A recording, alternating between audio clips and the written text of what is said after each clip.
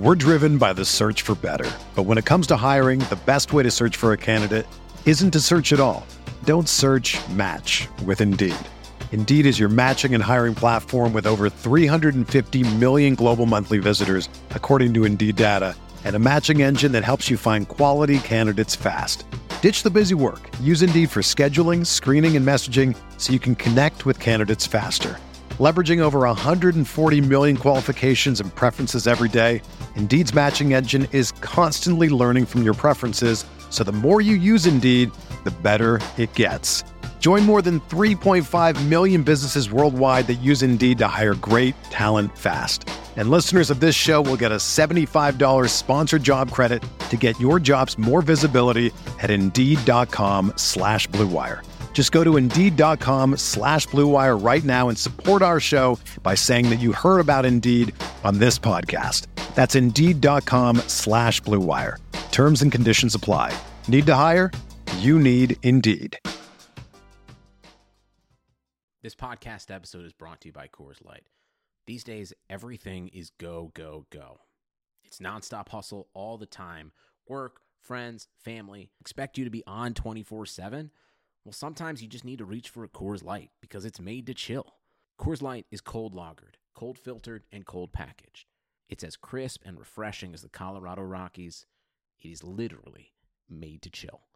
Coors Light is the one I choose when I need to unwind. So when you want to hit reset, reach for the beer that's made to chill. Get Coors Light in the new look delivered straight to your door with Drizzly or Instacart. Celebrate responsibly. Coors Brewing Company, Golden, Colorado. Be chest or breast, bro? Is it supposed to be real or silicone? Man, we done asked everybody all around the world, and they still don't know. Yeah. Hey, Big E, let's just keep it PG. You know what's good. Just don't get all rated R like your boy Xavier Woods.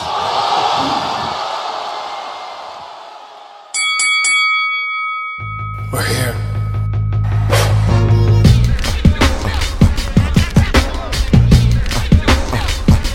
I wish I could give this feeling.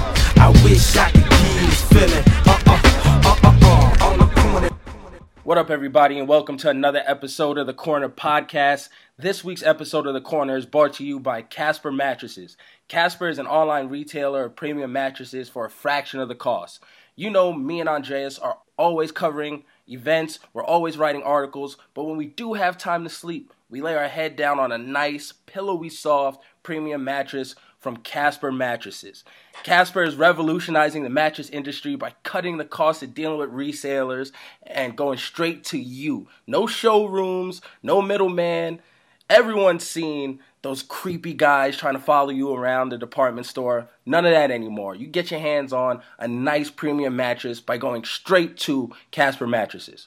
Yeah, man. I mean, I got to get my rest. So Casper Mattresses is the goods. I'm telling you right now. So listen, you can get $50 off of any mattress purchase by visiting Casper.com/The Corner and entering the promo code The Corner. That's one word, The Corner. That's Casper.com/The Corner, promo code TheCorner. Terms and conditions apply. What up, everybody? Welcome to another episode of the Corner Podcast. Shout out to the sponsors. We are back for another week. Timely. It is Kel Dansby here with Andreas Hale, like always. A lot of stuff to talk about today. No fanciness. We're jumping right into it because it's a busy weekend. It's International Fight Week. It's always busy for us. UFC is here in Vegas. We're enjoying it. If any of you guys are out here, hit us up. We'll all enjoy it together. There's 2 fights this year instead of 3, which I'm thankful for because I'm not dog tired like we usually are. But, there's something else distracting us. There's other stuff outside of the world of combat sports that we have to touch on. And just to make Andreas' day, he's been hitting me up the entire week about this since the news broke. Rob K and Black Chyna, they're going at it again on social media. Andreas, you got to be upset about this. First of all, why are you lying? I have not been hitting you up all week about this nonsense. It's like I always say, stop living your life on social media. You got to have a private life at some point, right? And this dude is airing out his dirty laundry. And who's looking like the fool at the end of the day? Is it him? It's always the person who airs it out, right? Always. It's like you're playing yourself. Because especially with some of the things that he said. He tried to air out by saying that he paid for her surgery, and she's a cheater. But it's like she's cheating on you, and you paid for the surgery. Like, again, man, like if something happens to you in your relationship that's really personal, I don't understand the need to put it on social media. I don't get it. Like, what do you want? Sympathy points? I don't get it. I don't understand it. Listen, sometimes you got to talk through the pain.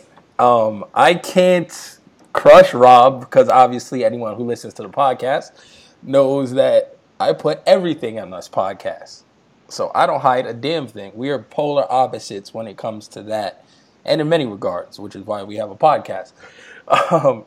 So I'm a believer in putting stuff on social media. Does it backfire often? Yeah. But it does kind of, sometimes you just got to get it out. And us as a culture isn't like into therapy, or some people might be too broke for therapy. So you talk at whatever platform you may have. Now, leaking nudes and private conversations and pictures of the dude she cheated with and all that stuff, that's stupid. Because then you start looking like an idiot. So you can voice your opinion. You can say, I'm hurt. You can say whatever. Like, Chyna left me again. How could she do this to me? Okay, I'm going to pick myself up. It's time to motivate myself. Yada, yada, yada. But once you start throwing out the nudes of the body that you paid for in some regards, my man, you were just loving it. And that's the contradiction, too, which bothered me. Which is like, yo, how could you sleep with me and then sleep with this guy hours later? And, oh, everyone look at her fake body and this used to be so much better. It's like, my man, you just slept with her. You just hit that. Like, you just were loving it. So if you didn't find out this info, you would have been loving all the fakeness. You paid for it. You gave her $100K in jewelry. Like, you look like an idiot right now. And she probably gave, like, the watch to the next dude. Just smanging it in Miami. Happy as hell. Yeah, see, I just can't rock with this whole living your life on social media thing. I mean, why tell this stuff to a bunch of strangers? Social media and the internet are built for people to deliver negative comments. It's like it's very rare that you'll read an article about anything where you see the comment section is a bunch of people saying, great job, or congratulations, or I feel bad for you. It's a majority of people who don't care and just feel like being trolls and saying, evil shit to you. So why put your personal life experiences on social media? Because you're not going to get anything back but negativity. I don't get it. I just don't understand it. You're hyper personal though. So you're on the opposite end of the spectrum. But that's my thing. Like, I mean, even for me, I've benefited from that. You know what I'm saying? Like, the less people know about me in public, the better. Because why? I mean, there's got to be some mystery. You know what I'm saying? Like, I don't want to. Like, if I was single, granted everybody knows that I'm married, but if I was single, I wouldn't want to meet somebody and they'd be like, "Oh, well, I know your whole life through social media." So I prefer to keep some mystery. And in the Kardashians' case, which I know we're like way off subject on combat sports, but in this guy's case, every woman from this point on is going to look at him as, a money bag. Like he's a sugar daddy. I mean, he is. He's been a simp for quite a long time. But that's his and that's He's his not going own to change fault. his stripes. My point is, I just don't feel sorry for anybody who put things on social media and then it comes back to bite them at the end of the day. I feel a tad bit sorry that I'm not too sorry that Black Chyna had to go, because it's always whack to me when someone leaks nudes. It just is. There's no acceptable reason to leak someone's nudes, especially if you're in a relationship. Like, that's something, like, that was your girl, that's your fiance, blah, blah, blah. That's between you two. Just for you to put that out in the world is whack. I don't feel overly bad for her because she takes pictures like that all the time. Like, she was a stripper. We've seen all that. So it's not our first time. But still, it's whack on his behalf. Like, those were private for you and whatever other men she sent the same exact nudes to. So that's something between you and the 5 other dudes to keep to yourselves. And you don't got to share it with all of us. Like, we could have all imagined what Black Chyna looked like naked. Fine, whatever. We didn't need that, like, as proof. And he was begging for the nudes. You got to crop that out, my brother. Like, you got to delete your end of the conversation, then take the picture. Because you begging for the nudes and for her to send them, and then getting one whack nude, where she just shows you a little bit in the car, that's a telltale sign right there. It was going left. It's all bad. It's all stupid. You know, like a lot of people trying to defend Black Chyna. Yo, you're whack too.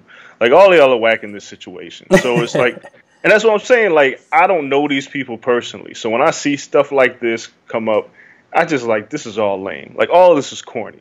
You know, she came up, all right, fantastic, but she ain't making money like the money that he has. So it's like, you know, whatever dude that she's cheating on him with, I'm sure doesn't have the same amount of money. So she got her fling. She got her quick money. She got her baby. Well, never mind. She does have the money. She has the baby. So the baby's going to definitely deliver that loot. Forever. Yeah, that's one thing you can't run away from is child support. So it's stupid, man. It's all dumb. And I hope this, I mean, this is not the last time something stupid like this is going to come up, but it's disgusting. This is what? I'd say quarterly for the Kardashian clan. Man, that whole crew is whack. Like, somebody got to be doing something. Like, if it's too quiet, something got to pop off. And it was just his turn to bring in the drama. Just because I always like, you know, prying stuff out of you, since you are hyper personal. Has a girlfriend of yours ever cheated on you? Have you been on the opposite end? Have you been Rob Kardashian to a degree? Never been Rob Kardashian. Yes, I've been cheated on. It happens. I mean, if any man on the planet believes that they've never been cheated on, then they're fools. No, but I mean, listen, there's some men who are lucky enough out there to not know they've been cheated on. Shout out to those women for taking that to the grave. Yeah, but everybody has, man. It sucks. And I mean, the last thing I would ever do is go to, like, even when it happens to you in school, did you, like, run and tell a bunch of people, yo, she cheated on me? Because you look like the fool when you say something like that. You got to keep that. You got to keep that inside. That's my point, man. But yeah, of course. Okay. How'd you find out? See, this is what, because you're so calm and mellow, you couldn't have just been chill, like, all right, whatever, it's over. Like all suave with your curls back in the day. You could be like, yo, it's over. And then just walk away. Like, did you wild out? Yeah, I got a temper. So, yeah. I was upset. I'm not going to go into great detail. But yeah, I was upset, man. I have a bad temper. So when I found out through other people, I was not happy. And, you know, she couldn't deny it. She got cornered. So it was what it was. I am at least grateful to hear that you box other people into corners. It seems to be the thing that you do. Yeah, of course. You're cutting off all angles. Footwork, man. Footwork. Nah, you know, since Andreas doesn't share, like, details or anything, I usually share details. I leave out names. So, being cheated on does suck. Been cheated on, let me count on my finger, 3 times? 3 times in my life, I would say. Maybe 2. And that's generous. 2 were when I was young, so I don't count. So 3 total, 2 was when I was young. But the time that really counts, it is so whack, and I think we've touched on it before on this podcast, in my rant on never trust the work husband. Yeah. And I will revisit that notion. There's no such thing as a work husband. Because either that work husband likes men, in which he's bad-mouthing you at every attempt, because he's her BFF, or that work husband likes women, which means he likes your woman. So, that is how that goes. And when you find out, see, this is the only thing, I was too logical for the situation, and I talked to her about it, and I was like, yo, if that's what you want, like, we're good. Like, my exact words were, if you want to cheat on me, we're good money, but just know I'm going to cheat on you, and I can cheat with 5 times as many people as you can. So do we want to start this game? And it turned out that we didn't want to start that game. She backed down from her stance. I was like, all right, cool, we'll see what's going on. And we were done like 4 months after. But we tried to work it out after that. It just so happens that I was young and wild and cheated with 3 people. No, I got a full-fledged girlfriend. It just so happened that I was like, yo, whatever. And I just stopped caring and got a full-fledged girlfriend. Like, while being married, which I do not suggest. This stays between us on this podcast. Right on. But sometimes you just got to one-up people. You got to be the king of petty every now and then. But that being said, it's just, I regret, and I always hear these stories, I saw the dude. I kind of got a glimpse of him in passing. He worked out a little bit, but he did no leg work. I feel like I just could have ran up on him, you'd be like, yo, here, hold this fade. Boom. And I would have won the fight. I haven't been in a fight in so long. I feel like that would have been a perfect opportunity to just catch him with one. And it would have made me feel better. Like, you got to understand, like, that's one thing guys never admit. You can go and get like 5 girls after being cheated on. You can go on like your spree of mandom and just get it in and try to hit everything moving. None of that helps. I think the only thing that helps is being able to punch the dude in the face. And it's not even his fault. I still don't blame him. Shout out to him. Everything went perfectly fine after that. I hope all is well with him and his wife and their situation. Figuring they both cheated at that moment. You know, I hope he has a strong marriage still with whoever he cheated on. But I should have punched him in the face. That's the only thing I remember. Did he know you?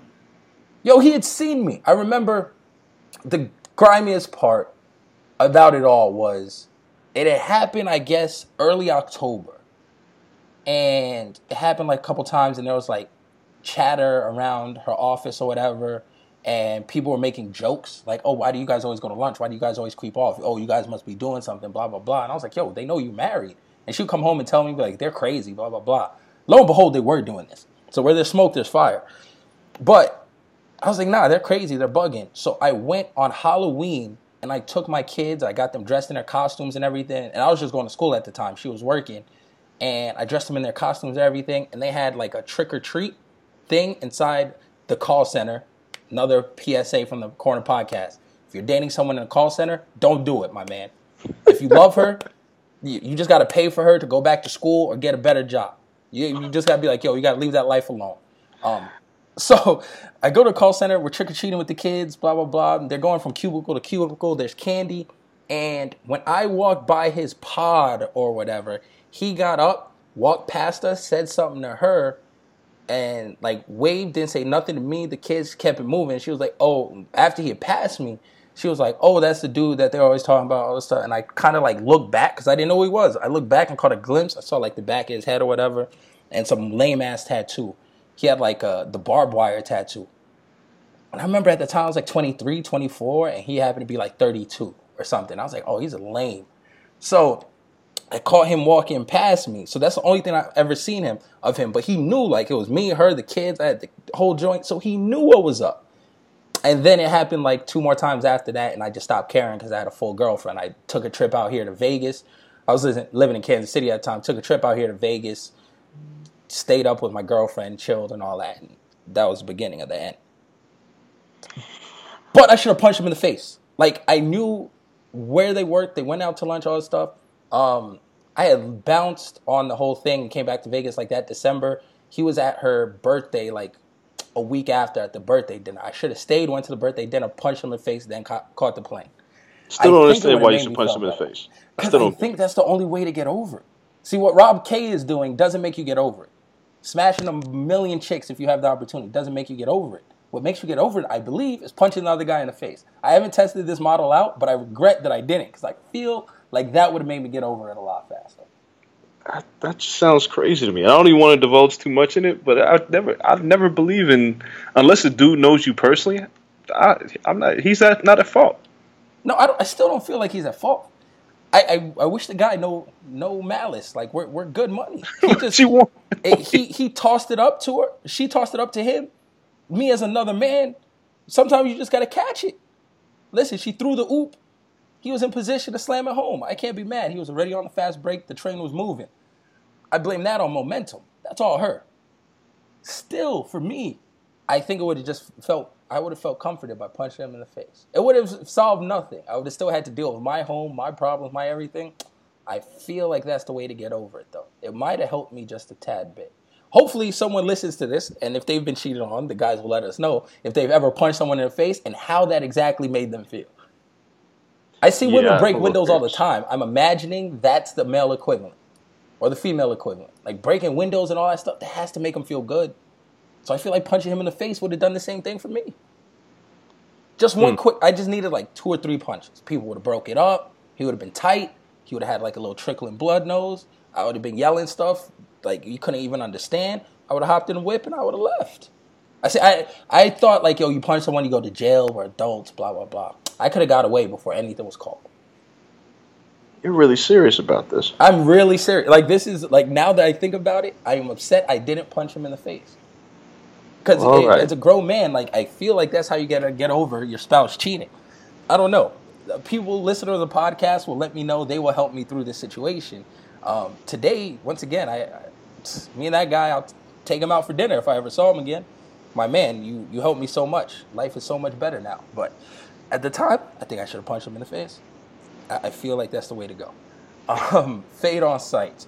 Let's talk about maturity, since I'm obviously the opposite of that so far on this podcast. Jay-Z's album. Let's switch to momentum. Is it too mature? Let's bring it back to old man Andreas Lane. Well, obviously, I'm going to say no, but you wrote about it. Yeah, I don't understand. I've never understood the concept of music that's too mature, and what exactly does that mean? Does that mean the subject matter is over your head, so that means you're stupid? I don't get it, because here's my thing. First of all, Jay-Z's 444 album is a great album. People are saying this the album of the year. Slow down. I still think Kendrick Lamar is the best album this year. But Jay-Z has an excellent album, and this was better than his previous work. But the case about an album being too mature is kind of silly, because it's all in the mentality, right? Like, 2 Chainz is 39 years old, right? Yeah. His music isn't too mature. Nas made Illmatic, wrote a majority of it when he was 18. Mobb Deep dropped Shook Ones when they were 19. What is maturity in music really? Is it the individual? Is it the music? Or is it the mindset? So, like, for Jay-Z, for what he's talking about, which I guess the wealth that he's accumulated and his openness, and also the whole idea, he talks about financial freedom, he talks about being married. That might be too mature for even a 35-year-old who is unmarried and is just working a 9-to-5. But there could be a 21-year-old who is married and has already made his first 6 figures, who understands the things that Jay-Z's talking about. So, the concept of too mature, I don't even know, like, I don't see how that could ever be a bad thing. I once again, I agree with you. So I think the album was great. I think the subject matter is timely. I think it's what we all want hip-hop to be, or quote-unquote what we say we want it to be, which isn't lies. We want people to talk about their lives, their honest-to-God lives, and be able to word it in a way that they are talented enough that it's still, good when we listen to it. But we want Jay-Z to come out and talk about selling drugs again and shooting people at 45, knowing he's a billionaire, damn near. Like, no, he gave us what he really lives. He gave us his day-to-day life, the concerns of his life now, the concerns for his people in lower places. He didn't have to do all that bravado. It's not reasonable doubt, Jay-Z. And what everyone says is, everyone lies in hip-hop, or they don't tell the truth, or they're telling someone else's life. Or look at Rick Ross. He took someone else's whole life. He doesn't sell drugs. Pusha T is like, does he still sell drugs? He's still rapping about drugs. It's been 15 years. He's been signed since he was 18. How is he still doing drugs? Okay, cool. So we get someone who's rhyming about what they're actually currently doing. But I feel like a lot of people, to the point of maybe it's not too mature, they want to call him an old man, or they're just not rocking with it. But I think it boils down to it's not relatable for a percentage of people who have the voices to say so. So no matter what we think social media is and how much of a tool it is for us and everything, it will forever be a young man's game. So the Black Twitter and all these people and everyone that was hot in 2011 when it popped off and all that stuff, they're fading to the wayside now. It's a young man's game. So we're hearing from the young kids and the younger generation, everyone who has a bigger voice now. They're growing their voice. Who likes Lil Yachty and, 21 Savage with Amber Rose and shit. Even Amber Rose likes the youngins. So we're hearing from just a different culture, and they're like, yo, it's not relatable. They just don't know how to voice that without saying, oh, Jay-Z's washed, or he's old, or blah, blah, blah. And it's like, no, like, this is dope. It's just not for you, I guess. Like, it should be for everyone. I should say it's not for you right now. Because when you get mature, when you get to a point where you have kids or you want to leave them something, and you stop running around, just want to pop Mollies and Percocets and party all the time, you'll realize, like, no, you know what? This Jay-Z joint is actually fire. Yeah, and more importantly, I mean, I wrote the piece in Two Dope Boys about it. The concept of, maturity or, being too old for hip-hop or hip-hop being a young man's game, it's kind of a flawed concept because hip-hop's only been around for almost 40 years. So it's almost impossible for there to be, like, third-generation rappers until now. Because before then, of course, it was a young man, because only young men were doing it. Now it's like, Joe Budden's over 35, Royce is over 35, Jay-Z's damn near 50, right? Yep. 2 Chainz is almost 40. M is still up there. M is 46 or something crazy. M is like 41. Like I said, he's older than 41, has to be. Nah, if Royce is 39, M being 41 is like spot on because they rhyme together in Detroit. But it's like Lil Wayne's just, approaching 35. Like, dude, we're at a time now where people who grew up on hip hop, like, they're still fans. And that's the weird thing is like, I don't know what's supposed to happen once you turn 30. Are you supposed to say, done with hip hop, time to play some folk and country music?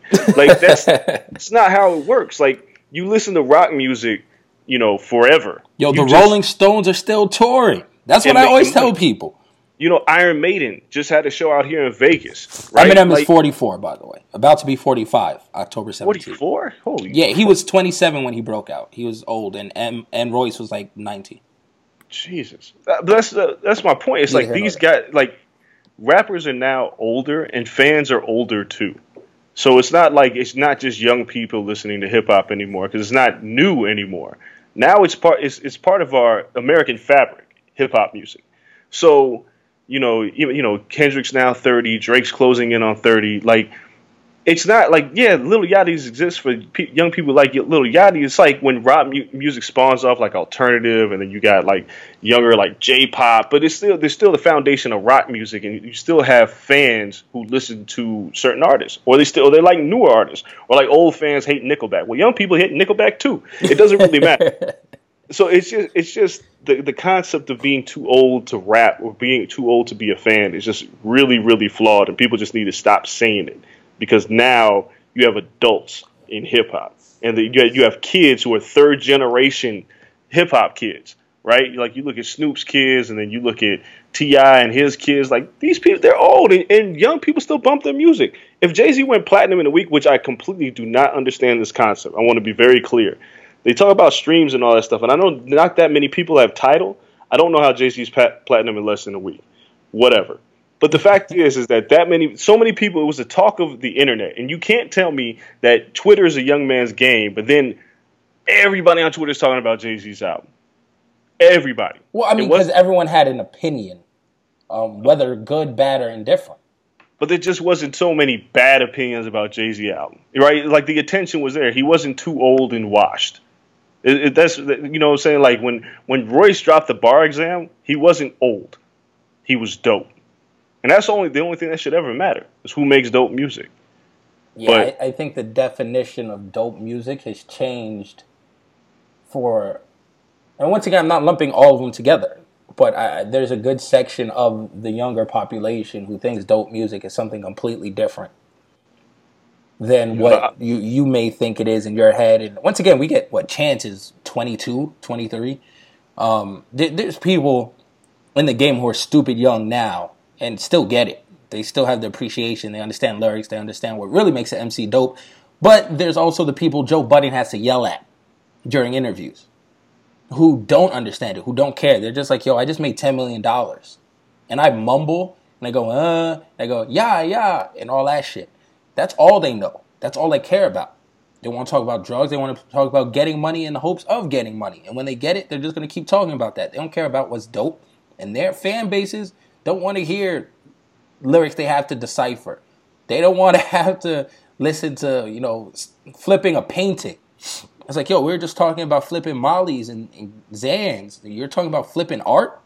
What are you talking about? So it's just a whole different section and it was out there. I saw quite a bit of it.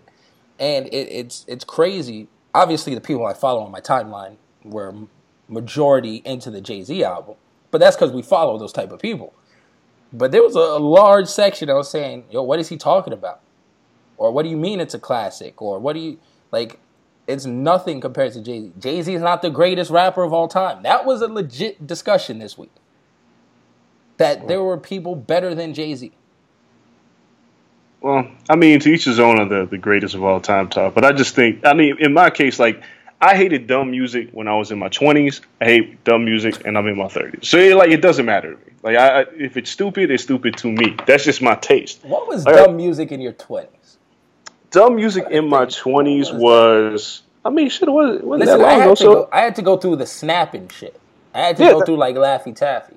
Like, that was my 20s. Like, the Little John and the East Side Boys, like, Laffy Taffy. Like, I get its purpose, like Soulja Boy. Like, I get its purpose, right? I never say that things shouldn't exist. Just was never for me.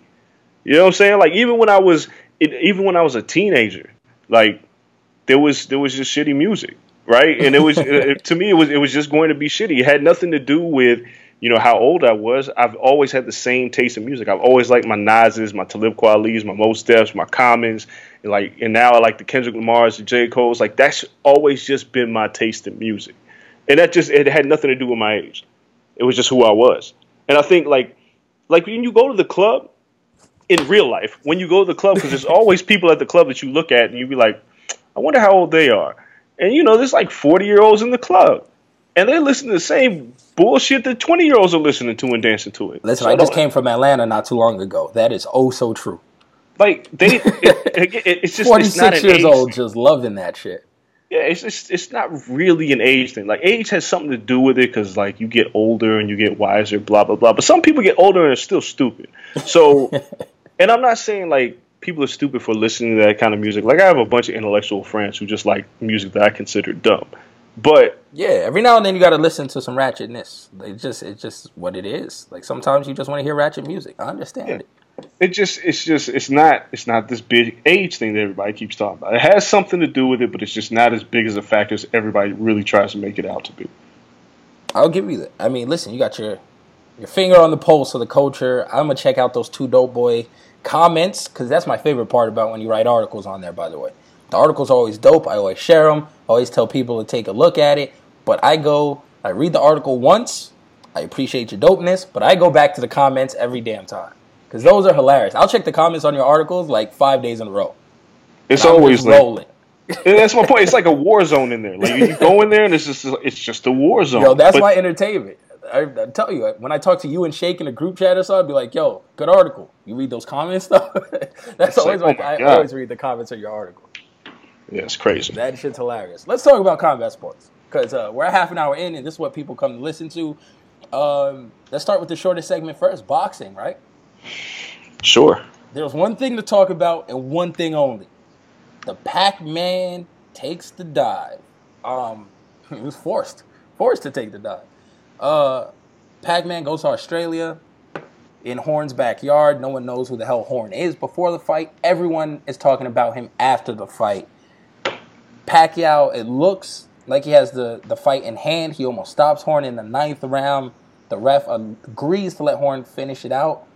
And then we get the cards. Pacquiao loses a close one on 2 cards, and on 1 card, 117-112, I believe, was the final score. It was 111-117. Excuse me, yeah, 117-111. And sorry, there should have been a 10-8 round. My mind is still stuck on how it wasn't a 10-8 round. So 117-111 on the other card. Pacquiao loses all 3, not even split decision. It's worse than the Bradley decision, in my opinion. It's not even split. It's straight up. Everyone has Pacquiao losing, and now everything's in disarray. The question is it good for boxing or is it bad for boxing? So, all right. So first things first. The Pacquiao Horn fight, which I didn't watch live. I ended up watching it later. You don't watch anything live. Not our first time listening to you on this podcast. I know it's hard for me. Like I got a bunch of stuff to do. So I was actually traveling with family, so I didn't watch the Pacquiao fight until like the next day. After I knew the decision, because as soon as I went to go visit my father, and as soon as I walked in, he was like, "Pacquiao lost." I was like, "God damn it!" Of all the people that spoiled it, would be him. But so I went and watched the fight, and it was closer than it should have been, right? But it doesn't mean that Horn should have won. Horn should have lost. Like in no conceivable way should Horn won this fight. But the fact that Horn won has everybody talking about boxing, and Manny Pacquiao, and it drew huge numbers on ESPN. I already have a column right now about it. Yeah, so it's not bad for boxing. The decision sucks, and that's bad for boxing. But that's been part of boxing's DNA for eternity. Shitty decisions.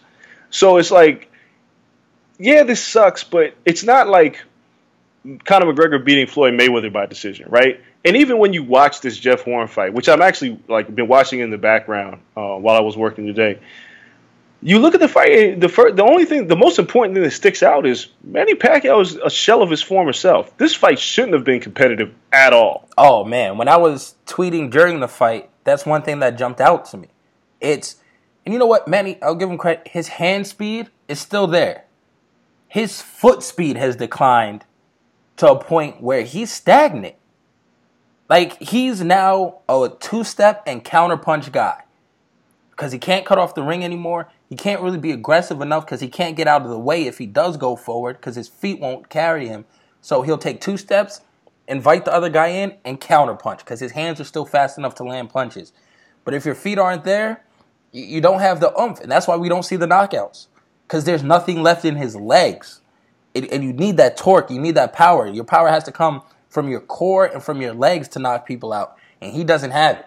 And that's why when he had Horn in trouble, he couldn't finish it off because there's nothing left in his legs. He can't turn over on anything. And I saw that from the first round on. And even if he would have won the fight, listen, I think it's good all the way around. Controversy, I always root for anarchy. It just is what it is. I love entertaining fights and everything, but if someone gets robbed at the end, even better. It was the most exciting fight I've seen Pacquiao have in about 6 years, maybe 7 years. And it ended in controversial decision. Everyone's talking about it. Everyone tunes into SportsCenter. Stephen A. yelling like a madman about shit he has no clue about. Just wilding out on the ref was amazing. Who else wilded out on the ref? Someone else. Teddy Atlas. Oh, Atlas wilded out on the ref. All that is incredible. I root for that. I love the anarchy. They're going to get paid in a rematch because ESPN's going to put up the dough. They put up the dough with no numbers, with no guarantee that this would do anything. They put up the 10 mil for Manny, or what reported around 10 mil. Now you see that it's going to do numbers. There has to be a rematch and Manny's going to cash out. With the possibility of going out on top, which we thought before, you were just building him up to feed him to a young lion or someone who's going to beat him for a large sum of money. Yeah, I mean, all right. So, the decision does suck for boxing. Like, it does. I mean, ultimately, in the grand scheme of things, bad decisions suck for boxing. They always have. Because it's that fine line that for a sport that prides itself on undefeated records, those blemishes still matter, right? It's the reason why, like, Floyd Mayweather could very well be 48-1. There's a lot of people that he thought he lost the first Castillo fight. A lot of people. But the judges gave him the fight. If the cards went the other way, would Floyd Mayweather still be the Floyd Mayweather we're talking about today? Stuff matters. So to rob certain people, I think Araceli Lara has been on the wrong side of a lot of decisions. A lot of close ones. And some guys like Jesse Vargas have been the beneficiaries of good decisions that have worked out for them. Manny Pacquiao, for instance, I never had him winning a Marquez fight. Not a single one. I had him losing every Marquez fight. Well, you and a lot of people, though. Like, I just thought Marquez was a better fighter on every one of those nights. They were great fights, but I always had Marquez winning like 115, 113. I didn't win about, I think, 116, 112 in the third fight. I might have had the first fight a draw. I don't recall. But so these decisions do matter. When people get robbed of their livelihood, when that really matters, it sucks. But overall, it's like we're talking about boxing because ultimately, this fight exists in a vacuum. Similar to Mayweather-McGregor, it really doesn't affect boxing. It doesn't really affect Manny Pacquiao. Like, him losing, right? He's already lost a bunch of fights. Yeah, but you would think it robs Terrence Crawford of the opportunity, in which Terrence Crawford immediately took to Twitter and was like, they wouldn't let me fight him, but they let him lose to Joe Horn. But he was never going to fight him, is my point. Like, Terrence Crawford was never getting that fight. You tell Terrence that. Next time you interview Terrence, be like, yo, as soon as it's done, be like, yo, Terrence, off the record, you weren't getting that fight anyway. The next time I see him, I will tell him. But he knows he was never getting that fight. He is keenly aware that the Manny Pacquiao retirement tour, there's him fighting people in their home country, was the only way that Pacquiao was going to get paid the money that he wanted to be paid. In order to fight Terrence Crawford, Manny Pacquiao wanted $20 million. But Terrence Crawford's not a pay-per-view draw, so Bob Arum had no way to make $20 million out of nothing for Manny Pacquiao.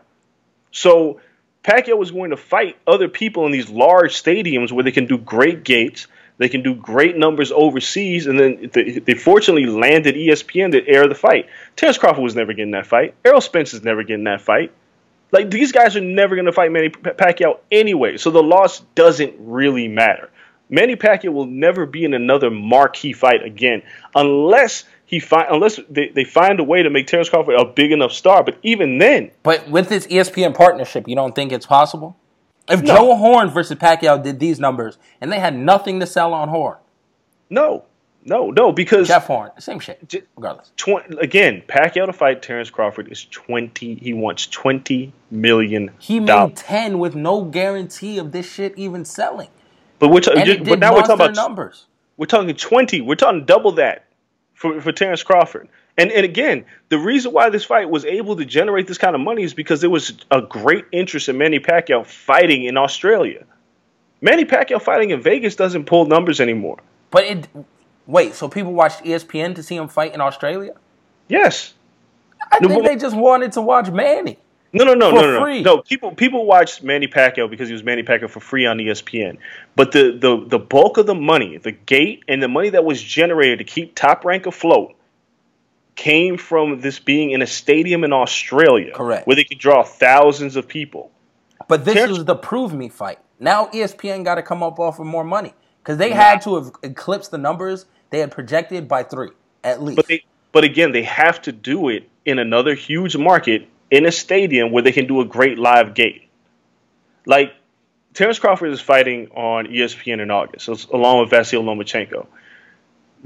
Those fights are not going to do as big as numbers as this Manny Pacquiao fight is going to do. No way there. And if you're going to send Pacquiao out there to fight Terrence Crawford, this is going to be his last fight. So if Manny Pacquiao can fight Jeff Horn again and then go to another country and fight another fighter in front of another huge audience, because we really don't know the terms of this, how long-term this ESPN deal really is, right? And how much are they really going to front Manny Pacquiao in the long term? So right now, with Manny Pacquiao losing to Jeff Horn, it knocks the dust off of a Terrence Crawford victory that much more. It doesn't even help Terrence Crawford anymore. So it's like he wins, but it's like, all right, well, cool. It puts him on a bigger stage. That's fine. But it's not like I tweeted. I said, Terrence Crawford would have worn this victory much better than Jeff Horn does. Because people are going to forget who Jeff Horn is. He's just going to be, like I put in the group chat, he is now Zaire Rahim. And anybody who knows who Zaire Rahim is will know exactly what I'm talking about. Zaire Rahim defeated Eric Morales when Eric Morales was on a tear, when he was on those great fights with Marco Antonio Barrera, and I think this was before the Pacquiao fight. Mm-hmm. Zaire Rahim beat Eric Morales in a huge upset. Nobody knows who Zaire Rahim is. Nobody's going to know who Jeff Horn is. Losing at the tail end of your career, like Sugar Ray Leonard and Roberto Duran both lost to Hector Camacho, which is different because Macho Camacho was a bigger name. But for a majority of fighters who lose in the tail end of their career, like, who are the last 3 people to knock out Roy Jones? Can you name them? No. I mean, one was like a Russian, right? That's a tough question. So at the end of the day, nobody really cares when you're on the tail end of the career. People are tuning in to see Manny Pacquiao. But beating Manny Pacquiao doesn't mean it a damn thing anymore. Like, if you knock him out, it'd be like, all right, cool, but he was already washed. That's how people look at him now. But I just don't think ESPN's going to say, unless they really force the hand, like, unless Terrence Crawford does massive numbers, like, unless Terrence Crawford does like a 2 million, which would be huge, because Keith Thurman and Danny Garcia did, I think, 1.7. And you have to correct me if I'm wrong. But if Terrence Crawford would pull 2 million on ESPN, then you might have an argument. But I don't think he's going to do that. Manny Pacquiao is still like a huge name that's bigger than boxing. No, definitely. So I just don't see Bob Arum taking a shot and saying, you know what, let's put Terrence Crawford in there, and because that's a pay-per-view fight too. Like, I don't think they put that on ESPN either. It's really tough to justify that, especially in the States. What are they going to do, fight in Nebraska? And because that's the only place Terrence Crawford's selling out. That's it. I mean, you could take it to kind of like Texas maybe. Some people might travel. Doubtful. Thurman Garcia did a 2.2 rating and peaked at 5.1 million viewers on CBS. And that was CBS. Like ESPN. Yeah, it's not even. Yeah, it's like ESPN did this with streams and live. Like it's hard, man. It's really hard. So the average viewer, which is what people usually go by, not peak, was 3.1, with the main event averaging 3.7. Yeah, and that's network television. So it's like it's hard, but boxing. I mean, it proves that boxing is still a viable sport. Like people say boxing is dead, need to shut up. Like this is ridiculous. We still talking about boxing is dead. For 20 years, people keep saying boxing is dead. People tuned in to watch Manny Pacquiao, Jeff Horn. They would have tuned in to watch Manny Pacquiao fight a cardboard box, and he would have lost to the cardboard box, and nobody would have cared. Yeah, and this Pacquiao fight still didn't do as good as the Thurman fight. No, I mean, it's, again, ESPN, CBS, like network television. Pacquiao was 4.4 million, is what it topped out at. Thurman Garcia 5.1. The average for Pacquiao was 2.8. Thurman Garcia 3.3. Yeah, that's way bigger than I said, but. Big fights, they matter, but again, I just don't see them generating that kind of money. But, to each his own. Manny Pacquiao will get his rematch with Jeff Horn. I think he'd just go fight somebody else. I think he's out of the elite fight game. Yeah, so you don't think this is the it for him? You don't think he walks away on this? No. There's too much money to be made in a rematch with Jeff Horn, obviously. And he still wants to fight, even though his body says no. It's like a R. Kelly song. His body's really telling him no. It's like, it really says you should quit, because not only is he older, but he's not able to train because he's got senatorial duties. There's a lot of things that go into why Manny Pacquiao looked the way he did against Jeff Horn. He should stop fighting. But just because you suck at your job, you know what I'm saying, in general, I can't tell you to quit your job. You know what I'm saying? You still got to get paid. Pacquiao still needs to get paid. All right. So on that note, we're going to take a quick break, our first of the show. It seems like this is the longest segment ever. And we're going to come back. We're going to preview this weekend's UFC card. We're going to try to go through it as fast as possible. I have to make my way down to the Hall of Fame. But you know what? I'm not pressed to get down there necessarily on time. It's the Hall of Fame ceremony. So we got time. We're going to preview UFC 213 and talk about everything else in MMA. You guys stay right there. Listen up. Because we need help putting out the show that you love for free every week, giving it free to the people. Now we know nobody likes filling out surveys, but we really need you to do it. It won't take you more than 5 minutes, and besides helping out the show, you'll be entered for a chance to win a $100 iTunes gift card. You know what I can do with $100 on iTunes? I'm living life large on iTunes with that, and you guys get that just for helping us out. We know some of you may have already done surveys like this in the past, but we really need you to log in and fill this thing out as accurately as possible.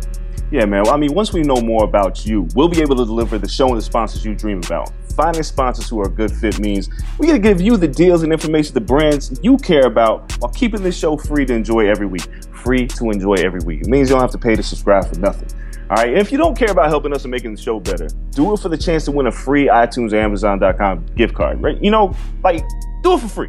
Do it for the gifts. And if there's not, just think about it. If there's not that many of you doing it, there's a better chance to win. So please, do us this solid and go to thecornersurvey.com. Once again, that's thecornersurvey.com. Do that. Keep the lights on for us. Let us cater to what you need. You can tell us what you like and what you don't like, and then we can keep it all funky and knock this thing out. I know the Corner Club got our back. You guys are going to fill out that survey. We're going to get more ads. We're going to be bringing you this for free for a long, long time. So shout out to y'all. All right, like I just said, we are back and we're talking MMA this time. It's UFC International Fight Week. It is usually longer than it is now. Usually we'd be dead tired already. Thankfully, we are not. There's only 2 fights compared to 3 in previous years. Hopefully, they still have the free beer for media afterwards. Doubtful. They're losing too much money, man. There's going to be no free nothing. Listen, we get 2 days of free vouchers. That means 2 days of Shake Shack. We're in there. T-Mobile Arena, Shake Shack. So if you guys are looking for us midway through the fights, anytime I'd say between the first pay-per-view fight and probably the co-main, we're probably at Shake Shack. If you guys just want to come enjoy a nice burger with us or something and chill, that's where we'll be. There's actually two good fights. Listen, I am not upset at the cards. Are they what they're hyped up to be? No. Is it as good as last year? No. And I thought last year was a disappointment. For UFC 200, how grand it was supposed to be, I thought that was a disappointment. But with that being said, it's going to be two good nights of fights. I'm excited for the tough finale. A little bit more than 213s, to be honest. Yeah. Yeah. I mean, I'm just kind of looking at the card. Justin Gaethje and Michael Johnson is a fight that I've just been really looking forward to. 213, like 200. Damn, it's only been 13 numbered UFC since last year. It's only been 12 months. They've crammed 13 into 12 months. I know, it just usually feels like there's more. But it was snake bitten. I mean, we lost Dillashaw Garbrandt. There was rumors about GSP Bisping. That didn't come to fruition. Like, 213 was just a bust. And Amanda Nunes is the beneficiary again of a broken card. Bring on those pay-per-view points. But who's buying the pay-per-view? Regardless, she gets points she wasn't going to get. Anyway, so yeah, I don't know where you would like to start. We could talk about both these cards. We'll just go quick. On the, let's see, Ultimate Fighter card, which is Friday night, Tisha Torres, who's always exciting. It's crazy. She's on the Fight Pass prelims.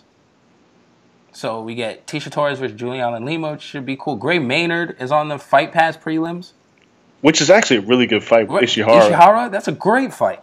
Yeah. So that's on the Fight Pass prelims. Those two fights could be on 213 FS1 card, easy.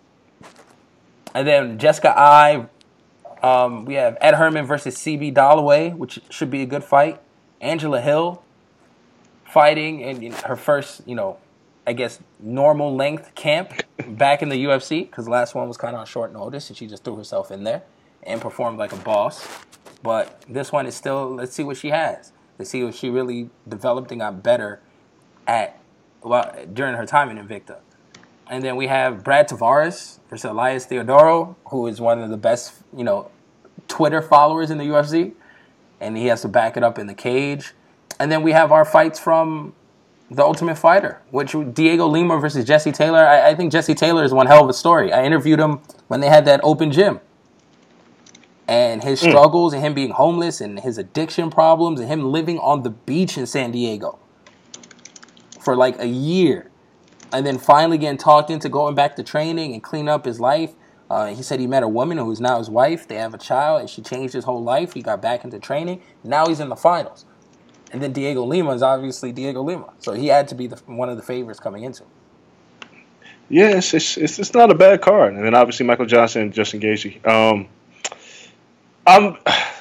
Listen, let's start. Let's just pick winners. We kind of break down the card. But where do you want to start? Because there's a lot of fights this weekend. Yeah, no, we'll just go. Obviously, just main card. Even though the other card, other fights excite me, we at least touched on them for a second.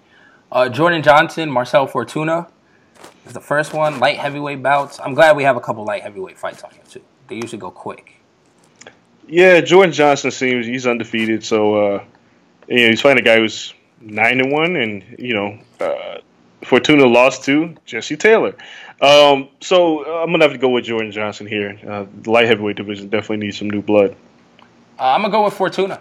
Once again, that house it's completely different, So I think Fortuna just kind of has the better look to me, the longevity to kind of stick in the division.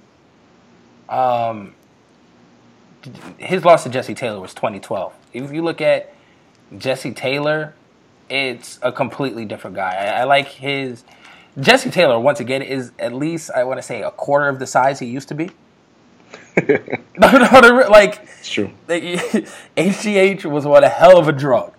So this isn't that Jesse Taylor. Even though he's still wildly talented, he's always been talented. But the muscles and the ripness is definitely gone.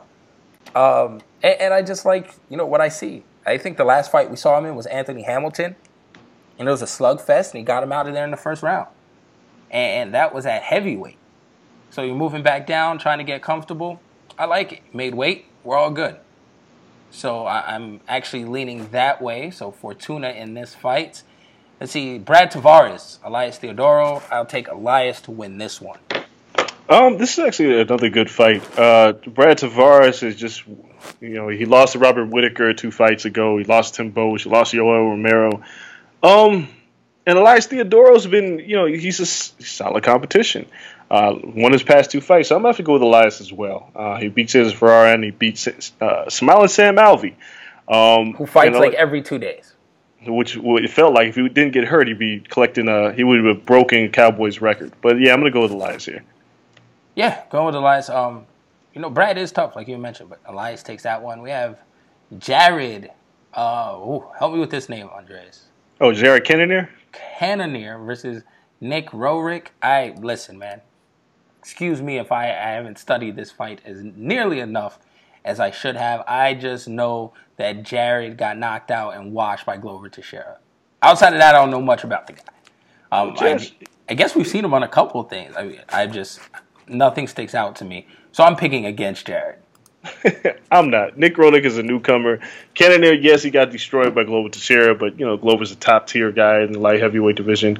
Cannonier's got solid hands, man. So, I think he's going to – the newcomer to the UFC is going to get a pretty cold welcome. Oh, yeah. no doubt. Listen, man. You're sleeping on the newcomers. Sometimes it's nice to just have a new face. And like I said, light heavyweight, which we've been talking about for years, it needs new blood, right? It needs new faces. I'm going with the new face. Because, please, I'm tired of seeing the same people. Let's see. We have Diego Lima versus Jesse Taylor, right? Well, actually, you skipped over the Mark DeCasse fight. Against Drakkar Klose. And DeCasse... Close is going down. Anybody... Sorry. Yeah, DeCasse's got hands. So, yeah, I'm picking DeCasse by knockout here. Even though Klose is undefeated, it's the wrong guy. No, DeCasse, come on, man. He's hands is an understatement. I looked him up, before this, he's 6 straight finishes? Or maybe he was 5 out of 6. Something crazy. He's pretty nasty. So, yeah, I'm definitely picking him in this fight. And I'm always a fan of the people willing to throw hands. There is no other options for him. He's like, so are we going to throw hands or are we going to throw hands? There's no tying you up. There's no rest breaks. Nothing. Listen, man, we're here to throw hands. One of us is going to get knocked out. May the better man win. So always good fights. And then we have Diego Lima versus Jesse Taylor, which I alluded to before. I'm taking the story, Jesse Taylor, in what I consider an upset. But I'm a sucker for a good story every now and then. That's what the Ultimate Fighter should be. Good stories. Yeah, it's true. Jesse Taylor, for those who aren't aware, the dude made it to the finals years ago and got kicked out because he was an idiot partying in Vegas. Turned his life around. He has a great story. And, if you watch The Ultimate Fighter this year, he's showed some great wrestling and a pretty solid ground game. And that's the thing that Diego Lima doesn't have, is a great ground game. He has one hell of a punch, though. And that's why I'm going to go with Diego Lima. Diego Lima's won this. He's won this thing before. He's been an Ultimate Fighter champion before. Then he just kind of hit a rough patch and had to leave the UFC, and now he came back. I got to go with him again, man. I like Jesse Taylor's story, but I think if Lima catches him on the good one, he's going night-night. I'm taking Taylor, and Lima lost his one before. Oh, wait, he did lose. He lost to Eddie. Yeah, he lost to Truck Gordon. That's right. Who was also on the season. That's right. So I'm still going to pick him. So I'm still picking Diego Lima. All right, let's see if he can not fall into the same trap as he did before. On to UFC 213, because it's the next one of the weekend. You're just not going to pick the main event? No, wait. That's my favorite fight of the weekend. Don't let me get past it. I got ahead of myself. It should be on 213, as a matter of fact. When Cowboy got injured, I said, you know what? They have to bump this fight up to the main card because it's that good of a fight. You want violence? This is violence. So Justin Gaethje versus Michael Johnson. No one... Is it going to the judges? Let me just ask you that before we give our prediction. 5 rounds. No, it's not going to go to the judges. I don't think so. Hell no, it's not going to the judges. I'll say it ain't going to the judges. I'll be surprised if it gets out of, I'd say second round. It's that type of fight. And Gaethje comes for a fight. Michael Johnson is known to throw hands. Michael Johnson has been, knocked out a few times.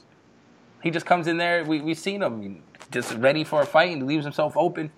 I'm taking Justin Gaethje to win, which is against my logic because I usually think these champions from other promotions, they get caught by the bright lights, the weak, don't know exactly how everything goes, and they get caught, they lose their first one, and then you really start to judge them. But I'm going to pick him to win his debut. I'm picking Gaethje as well, but with a caveat, because like the reason why I was so hesitant to pick this fight not going the distance is because when it depends on how Gaethje wants to fight this fight. There's two ways he fights this fight. He's a little reckless out there at times. He leaves himself open. He's been clipped in numerous fights. So he could play this safe because he has solid takedowns. He's got decent wrestling. He could play this safe because it's a 5-round fight, which he hasn't competed in before, which could cause him to not press the action so much and try to go to a decision. He doesn't have a 5-round fight? No, in World Series, the 3-round fights. Really? Title fights are 3 rounds, yeah. Oh, sure. So it could cause him to try to stall out and conserve energy. If that does happen, I think he loses a decision. Because I think Michael Johnson is a little bit more seasoned in the sense that he'll use his wrestling to try to ground Gaethje, and he might catch Gaethje with a wild one. But if Gaethje fights like he normally fights, like he did in the Palomino fights, for instance, with the nasty leg kicks and the striking and just throws caution to the wind, I think he kills Michael Johnson. For Gaethje, I think it's a statement fight because after what Khabib Nurmagomedov did to Michael Johnson, for Gaethje to be taken seriously in the lightweight division, he needs to make mincemeat out of Michael Johnson and take risks. Yeah, I mean, but Khabib kind of grounded him and just toyed with him. But it wasn't like on the feet. Johnson was kind of landing for a second. He just wasn't on his feet very long. No, and that's true. But I'm just saying, like, if you want to make a statement in a lightweight division that Conor McGregor is currently king and not coming back anytime in the near future, and you got Tony Ferguson, and you got Khabib Nurmagomedov, and you've got, you still got Anthony Pettis rolling around here somewhere, who's actually fighting at 213, and like you got a lot of competition in the lightweight division. You got to make a statement. So don't waste any time making that statement. Go out there. Look impressive. Don't grind out a win because that's not why Dana White even signed you. No, he signed you to stand and bang, to be as exciting as you were before. And if you deviate from your game plan, you'll probably lose. Ask Eddie Alvarez. Eddie Alvarez would stand and bang and throw and just fight fools like he did against Michael Chandler in Bellator. He came to the UFC and started trying to grind people out. Granted, it finally got him the title against Rafael Dos Anjos, but he lost against Cowboy Cerrone trying to grind him out. So, like, you got to fight like you normally fight. You can't try to fight to secure the win. You got to fight to beat up the other person you're fighting against. And Michael Johnson's the perfect candidate to get beat up because he has been finished numerous times. Yeah, no, that's true. I mean, listen, it's going to be an exciting fight. I don't think we get a boring main event at all. And I'm excited to watch that fight because it can go so many ways. And you commented on Conor not coming back anytime soon. Dana White, just a few days ago, said Conor called him and said he wants Khabib in Russia by the end of the year. So, of course he did. I just don't know how that. I mean, I'm not saying it doesn't happen, but yeah, Conor's going to say he wants to fight. But I think no time soon. Well, Khabib in Russia would be great. Khabib in Russia would be great. That's just it feels like there's a lot of hurdle for a fight to take place in Russia. Yeah, but Dana would have to make that work for Conor, and Conor is going to clean up. He's going to get a percentage of those gates, and I'm pretty sure businessman Conor is always the reason behind things. And it'll be interesting. He would know. He's like, "No, we're taking it to like a large venue, and you're giving me mad dough." One of those Klitschko spots. It's like 100,000 people in that shit. I could see Conor fighting in the year-end UFC fight. I thought so too in Vegas. I don't necessarily think he'll make the Garden in November. I think that's too quick of a turnaround after his August 26th boxing match with Floyd Mayweather. I guess he's assuming that he comes around and just feels good and doesn't get touched, but maybe Floyd lights his ass up and changes his life. Who knows? It's very possible. All right, now it's time for the UFC 213 main card. Good fights on this too. I don't like the UFC Fight Pass fights as much. Rob Font is on there, so that's all right. We have Jordan Main versus Bilal Muhammad to open up FS1 card. Thiago Santos is on there. Travis Papa Brown versus Olenek is on there, which is probably going to be a good fight. I think Travis Brown gets knocked out again. We'll give our prediction on that one and the main card. So let's start right there. Travis Brown versus Oleinik. I think they're feeding Brown to the wolves again. I think Ronda Rousey is going to end up crying her eyeballs out again. Dude. It's time for them to just go make babies. It really is. And the interesting thing is, Oleinik is 40 years old and has fought in 62 professional fights. That's insane. He's been around the block a lot. This might be the fight that Travis Brown could win. Because... At least, well, you know what? He has a better chance of getting tapped out than knocked out, and that's an improvement. Yeah, that's true. I'm going to go out on a limb and pick Travis Brown. I just think Oleinik's been in a lot of fights. I mean, hell, he fought Crow Cop. I mean, this dude like is prime Crow Cop. Like, not prime Crow Cop. He fought Crow Cop in like 2013. Listen, that's... But he's fought like Jeff Monson. Like, I'm looking at it. Like, I was doing some research on this guy. I'm like, dude, he fought Chael Sonnen in 2006. I'm going to go with Travis Brown. I just feel more comfortable going with Travis Brown. Yeah, he has been around the block. He fought a Nurmagomedov in 2007. Shamil. I don't even know who that is, but I'm just going to chalk it up that he's related. He's Khabib's dad. That's how old this guy. Wouldn't that be some shit? Oh, man. Yo, his list is deep. Yeah, that's insane. No, I'm still not backing down from that. I'm not picking Travis Brown to win another fight in the UFC again. I think, they just stole his heart. And Ronda Rousey literally stole his heart. And he's fighting with nothing in the tank, man. He left Jackson's and that was the end of it pretty much for him? Yeah, pretty much. He left to go to Head Movement. And it's been a wrap ever since. So I'm not picking him to win. You touched on it earlier. Anthony Pettis kicks off the main card versus Jim Miller. I thought this would be bumped up the card and get a little bit more promo. Anthony Pettis was the golden boy just 2 years ago. And now he can't even be marketed on a poster. It's crazy. But Pettis versus Miller, I'll take Pettis to bounce back. Yeah, Pettis to bounce back. I mean, the Max Holloway fight, he was clearly drained. He couldn't even make it to the scale. He just looked, sunken in. So I think he makes a comeback. And the reason why this opened was a card because you need some excitement. And Jim Miller rarely has a boring fight. Sure. I don't think Jim Miller is just completely out of this one, but I think this will be a fun fight, and I think Pettis will bounce back with a win. It's still not the same Anthony Pettis. No, I don't think we see that Anthony Pettis again, but you never know. He needs that killer instinct back, too. People grounded him and put him to the ground, and it changed his whole game. Second fight, Fabricio Verdum versus Alistair Overeem. Once again, two guys who are just headlining pay-per-view cards, coming in fourth. So they're actually under Blades and Daniel O, which is crazy. But we have Verdum, Overeem. I'm taking Verdum in the weird smile to win. Yeah, this is a completely different Fabricio Verdum than... I'll say don't take the Reem. You're going to take the Reem? You consider taking the Reem. I'm considering taking Alistair Overeem. Because shit. I don't know how if Fabricio Verdum really believes in his hands. And if he does believe in his hands, he might get caught. Overeem's got a glass out, but he did knock out Junior Dos Santos. And the last time these two fought, I know that Fabricio has a lot to prove because that fight was trash in the Strikeforce Grand Prix, where Fabricio just basically laid on his back. It changed Fabricio's life. It made him turn himself into a competent striker. But I'm going to take a chance here. I'm going to pick Alistair Overeem. Not with a lot of confidence, but I'm going to pick him. I think Fabricio is going to try to make a statement with his hands. I think he's going to get caught with one. Alistair can finish. He is a finisher. I don't know. I think Verdum's hands have gotten better. They're still not better than Overeem's. Here's the thing. Alistair Overeem is one of the best stand-up fighters in the heavyweight division, by far. One of the best. He has so many holes. He leaves himself so open. Wait. The problem is his chin. That's it. Okay. I like how you separated that. There is a difference between chin and hands, and you are correct. Like, if Alistair Overeem doesn't get hit in his face at all, he wins every fight because he's great. He's a great kickboxer. Unfortunately, that chin is made out of glass, and I just don't know if Fabricio Verdum is going to be the guy that could put Overeem down with a punch.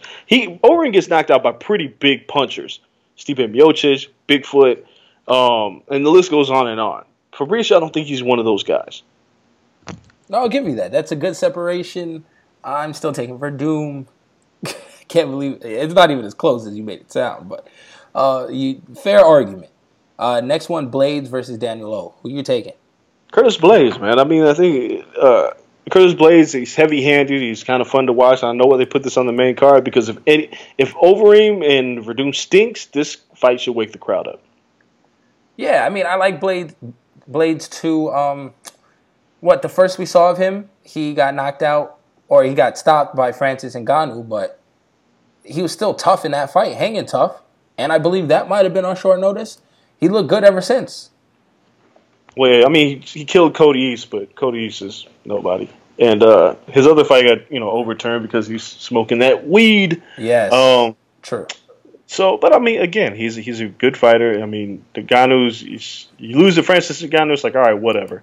But I saw Ngannou today because the television station I went, they sent me to the Children's Center out here in Vegas, and there was a few UFC fighters that came through and spent the day with the kids and all that stuff. And I was one of the only media outlets. I think usually they choose one television station to go out and cover it. So they chose us. And I went and I covered it today. He is a gigantic human being. And I'm not a small dude. He has to be 6'5". Yeah, he's huge. He looks like an NFL DN. I always thought he was nah, he's small for the heavyweight division. No, he is gigantic. Yeah, Ngannou's a big guy. So when Curtis Blades lost to him, it's like, all right, no big deal. You bounce back and you knock out other people. So, yeah, I figure that Curtis Blades will get a victory in this, a knockout victory. I'm not mad at that. I'm going to pick Blades, too. I just like his style. I think it's a well-matched fight, and I'm all for, just us seeing exciting fights. They say if you don't have the name recognition, I'm always cool with just putting on exciting fights. And Blades versus a guy coming off of 2 losses. His last win was actually against Olenek, and Olenek fought everyone.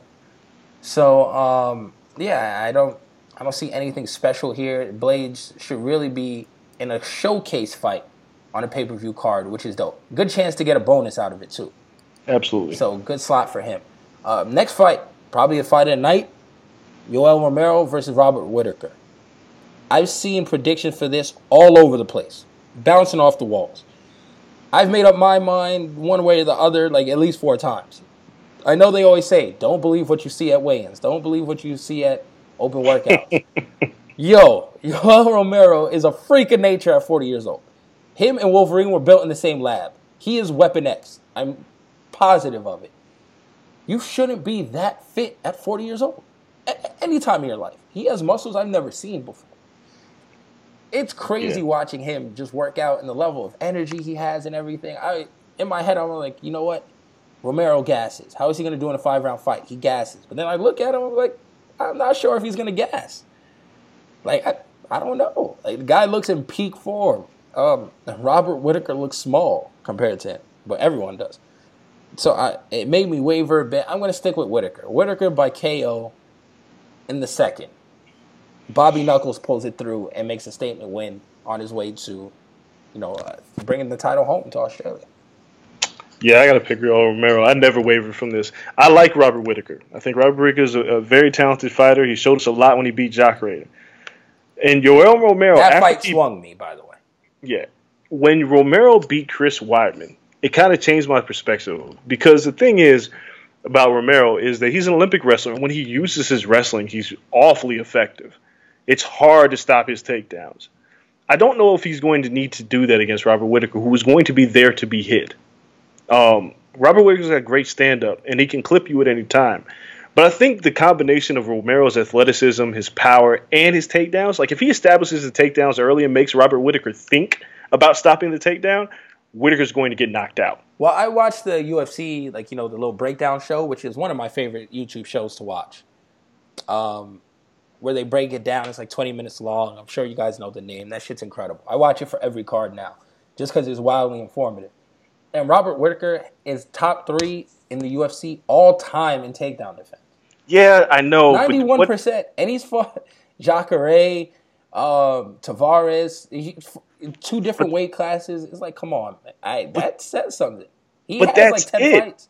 But he's never fought a real wrestler. Like you look at these people he's fought. Yeah, he got knocked out by Stephen Thompson, and they fought at welterweight. He moved to middleweight, and he's been undefeated since he moved to middleweight, which is clearly the weight class for him. But he's never fought a physical specimen like Yoel Romero. And he's never fought a wrestler like Romero. Romero can take him down. Had close fights against Jacare. That fight wasn't runaway. That was a close fight. The Weidman fight was really close before the knee. But you can't really use MMA. That was a toss-up round. No, I'm just saying. I'm not saying like this guy beat this guy and this guy didn't. Blah blah blah. I'm just saying his fights have been close fights. He stops people in the third when it's 1-1 rounds going into the third. Or you're like, oh, it's a toss-up, and then he ends up getting a stoppage. Versus Jacare, it was a split decision. It could have went either way. Like, he hasn't been a world beater. No, he hasn't been a world beater, but he's beaten everybody that they put in front of him. That's true. That is true. So I'm not saying, like, look, I'm not saying that Robert Whittaker is going to get washed. I just think that Romero has more, there's a little bit more dynamic aspects of his game that can create openings for him to take advantage. Romero's got a sick ground and pound. There are just a lot of factors that can lead him to the victory. That's not to say that Whittaker won't catch him, because Whittaker's pretty damn accurate as well. It's just if Romero is on his A game and shows off that athleticism and makes Whittaker think about the takedowns, I think he'll create an opening to hurt him and stop him with ground and pound. So I'm going to pick Romero. It's just not a landslide. Like, it's very conceivable that Robert Whittaker can become the new interim middleweight champion. Yeah, it's close. I mean, man, once again, at least we're looking at two high-level fighters. We can say they both deserve this, and in our pit of our stomachs, I believe we both think either one will beat Michael Bisping when they get the shot at him. Yes. All right. So we can agree. This is for the true championship, because Bisping is just a sitting duck waiting to get beaten. In the main event, Amanda Nunes versus Valentina Shevchenko, running it back. Exciting first fight. Amanda started off well. Valentina came on late in the fight. Amanda gassed. Amanda hasn't had to go deep in a fight since, so we don't know if she's corrected that. It's really crazy. It's a toss-up. I don't think she's going to need it. I think she stopped Shevchenko in the first 2 rounds. I don't. I'm picking Shevchenko to win this fight. Oh, shit. The hot potato continues? Yeah. You love the hot potato belts. I don't love it, but I think the first fight, Shevchenko found what she needed to find and damn near beat Amanda Nunes in that third round. Unfortunately for her, it was only a 3-round fight. If it was 5 rounds, I think Shevchenko would have won. Shevchenko's only other loss was the Liz Carmouche, and that was because she got caught with an up kick. It caused a cut, and they stopped the fight. But it should have been illegal up kick, and Carmouche should have been DQ'd. So Shevchenko's only lost to Amanda Nunes. I don't want to say that the title's made Amanda Nunes a different person, but it kind of has. She's become this like world beater, knocking out Ronda Rousey, choking out Miesha Tate, and she beat Valentina Shevchenko. Prior to that, she got knocked out by Kat Zingano like 2 fights before. I think she fought like Shayna Baszler. She's on a 5-fight winning streak. That's what I'm saying. Like 2. Before Shevchenko, yeah, 2 fights. She lost to Zingano. Yeah, choked out Sarah McMahon. Nunes has looked like a monster. Don't get me wrong, but Shevchenko is one of those fighters that I feel is built for a longer fight. I feel like she's not a points fighter like Holly Holm. She's the antithesis to that. She's accurate, she's strong, and she's well conditioned. In a 5-round fight, I think it could present problems. And Shevchenko showed off a pretty surprising ground game that none of us saw coming when she armbarred Juliana Pena. Yeah, slick transition on the ground. So this fight, I think there's a lot for Amanda to actually worry about. I don't think either of them is going to get stopped. I think this is going to go to a decision. I think Shevchenko's going to pull it out. Again, not a decision I'm wholeheartedly like. If you put a gun to my head, this is who I pick if you put a gun to my head. But this is a tough fight to pick. I just think Shevchenko is going to show us something, and we're going to have a new champion at the end of the night. I just feel like a lot of people are picking Nunes because of the momentum, but Nunes, she beat a Miesha Tate who kind of didn't really want to be there anymore, and a Ronda Rousey who clearly didn't want to be there anymore. So, no, but just going down and looking at it, this fight goes 2 ways, and all of Amanda's fights have been this way. Amanda, when she wins, outside of the Shevchenko fight, which you said she held on to, she damn near lost. But Ronda Rousey, first round stoppage. Miesha Tate, first round stoppage. Sarah McMahon, first round stoppage. Baszler, first round stoppage. And then Kat Zingano fight, she gets TKO'd when? 3rd round. It goes past the second, she gasses, she loses. Before then, Duraname beat her, 1st round stoppage. Gaff beat her, 1st round stoppage. You go back to her loss before then. Sarah D'Alio in Invicta, she lost. 3-round fight. Alexis Davis beat her at the end of the 2nd round in Strikeforce, TKO. The fight she wins, 1st round stoppage, 1st round stoppage. It's all up and down her record. 2nd round stoppage. If it goes anywhere in the 3rd and further, it's a wrap for her. And the Shevchenko fight could have went either way. So it's real. If she's going to win, it's in the first 2 rounds. If this makes it to the 3rd round, we can start typing and the new in our article. Because that's just how her fights go. I just have her stopping it in the first 2 rounds. Yeah, I don't think she couldn't stop it this time. I don't think like she's fought painfully suspect strikers. Those are the people that she's been able to stop. Ronda Rousey, Miesha Tate, Sarah McMahon, Shayna Baszler. All people who are very susceptible to strikes. Valentina Shevchenko is a great striker. So, yeah, I'm going to leave Victoria Shevchenko here. All right. So that's our MMA coverage for right now. We had a nice long segment. We're going to take a break and come back because we still have to talk pro wrestling. It was a crazy weekend, dominated by New Japan. And, a little WWE sprinkled in there. There was a go-home show. We got to prepare for Great Balls of Fire. So you guys stay tuned. We'll be right back. All right, everybody. Before we continue to talk more combat sports, we got to give another thanks to Casper Mattresses. Casper Mattresses combine 2 technologies, springing latex foam and supportive memory foam to create an award-winning sleep surface. Have y'all ever slept on memory foam? It's like floating on air. It's that great. And this is how we get our sleep. So you guys make sure that you check it out. Casper Mattresses are made in the USA and have free shipping and returns to the US and Canada. Shout out to the Great North. You can buy your Casper mattress easy online, and it's completely risk-free. Look, dude, you spend like a third of your life sleeping, and Casper understands the importance of trying out a mattress before you commit. Look, so if you aren't satisfied with the Casper mattress, you got a 100-day period. Yeah, that's right, 100 days. Like 100 days of sleeping, by about that time, I think I know if I like my mattress. So get a Casper mattress for $500 for a twin or $950 for a king size. And you can save an additional $50 towards your Casper mattress by going to Casper.com/The Corner and entering the promo code The Corner. That's Casper.com/The Corner. Promo code The Corner to save $50 towards your Casper purchase. Terms and conditions apply. Look, again, man, I like to sleep, and these things are for real. We are back. It's pro wrestling time. And like we said before the break, it is Great Balls of Fire weekend. But we're not going to lead off with that because there was actually some really good quality wrestling this week. Hopefully you guys caught it. Nights 1 and 2, G1 in Los Angeles. New Japan invaded the States. They crowned a new United States champion in a tournament. Great matches. Also, Okada was there putting on some good matches as well. He defended his title against Cody Rhodes. Andreas, you just crammed all of this in after coming back from vacation. What stood out to you?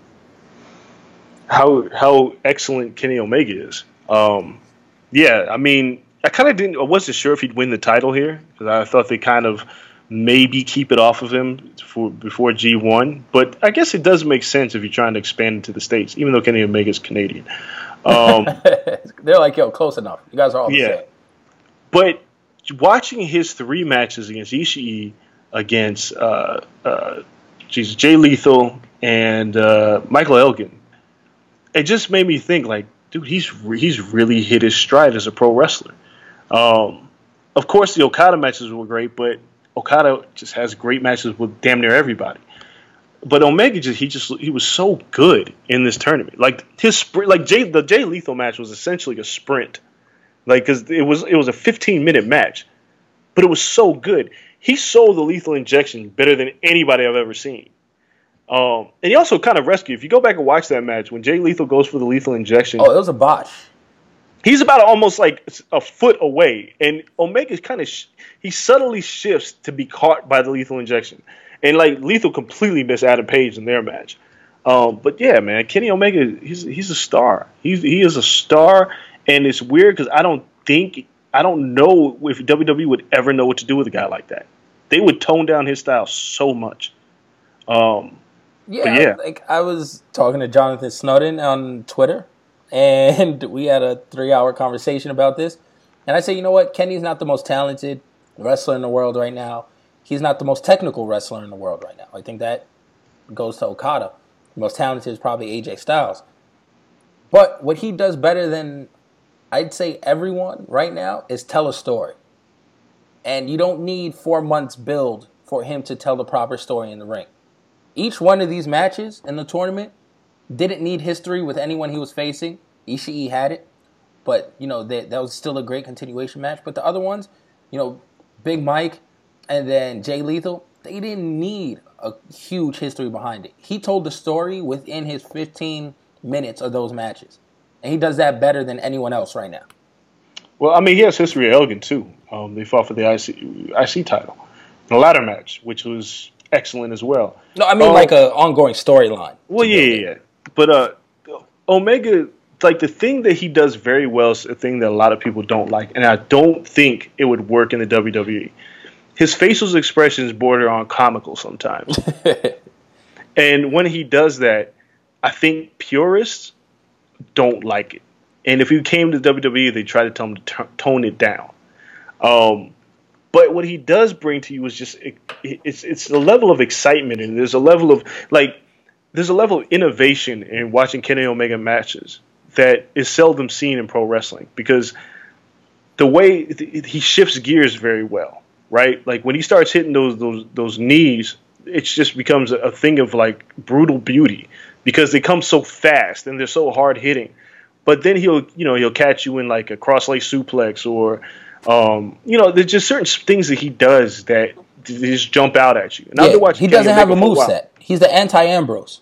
Yeah, like he does. Like you can't really call his match and be like, all right, 5 moves of doom. Like he does different things, and like the way he transitioned Jay Lethal into the One Wing Angel was amazing. But he's just right now he's one of the best pro wrestlers in the world, and I don't know how anybody can argue against that. Meltzer's out here giving this guys 6-star matches. And if you look at the match with Naito last year, Kenny Omega's just been he's a house on fire. Both New Japan matches, both of them, this one included, incredible. Ishii bit the ropes. Oh, that was but Ishii is my he's the MVP. Yeah, well, he's one of my favorite storytellers in pro wrestling, period, because what he does is he creates this babyface fire. Like if people were rooting against him, just like cheering for Kenny Omega, not necessarily against Ishii, but the way Ishii was selling those strikes and the way he would come back just made you want to see him win. Like when he bit the ropes, that's an Ishii moment. Nobody else can really do that, and you can believe it. And then he still took the bump like a trooper. Still got a dragon suplex or on the apron. On the table, through the table. Through the table, excuse me. Yeah, off the apron, onto the table. Those tables, we need to start them a GoFundMe for better tables. Yeah, I mean, these guys get killed out there. But, I mean, this was a great tournament. I wasn't sure what to expect with G1 being in the States. I thought maybe they toned it down. But it was your typical It was different. It wasn't typical New. It had more of an ROH feel. The crowd was different. Well, here's the thing. New Japan shows are always extraordinarily long, for one. Like, they're always like 4 hours. They're unnecessarily long. And I think a lot of people who watched it for the first time and didn't watch like certain matches on YouTube, what you don't get to see is that New Japan also has a lot of filler. And a lot of the early matches were filler. They had an ROH feel to it because they were filler matches. Yeah. 6-man tags. They always have a ton. Yeah, 6-man tags, 8-man tags. That's their thing. Oh, and my other takeaway is Billy Gunn should never wrestle again. He seems so out of place and so random. He's just awful. I don't think this guy knows how to take a bump anymore. But and why was he going against Tanahashi in like a main spot? I feel like it was because they wanted some stateside recognition against Tanahashi, and it wasn't necessary because I feel like the people who bought tickets didn't care if Gunn was there or not.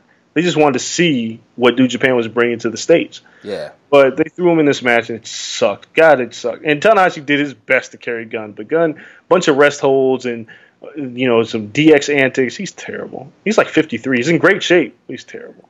He wasn't that great when he was in his prime. All right, stuff that stuck out to me. The Meltzer driver by the Young Bucks. I believe it was on Beretta. They're going to kill Beretta one of these times. Beretta takes the craziest bumps. And I don't like Roppongi Vice, but I got to give that man his props. He sells everything. But the Meltzer driver, from inside the ring, over the post, outside of the ring, that shit was insane. Then we have, obviously, Omega running through. War Machine, I thought they had a good night one match. Gorilla's Destiny. Zack Sabre Jr., I wish I saw more of him. I'm still not sold on Juice Robinson. Juice is so over with that crowd, though. So over. Everyone loves Juice right now. And Ricochet's promo. Oh, God.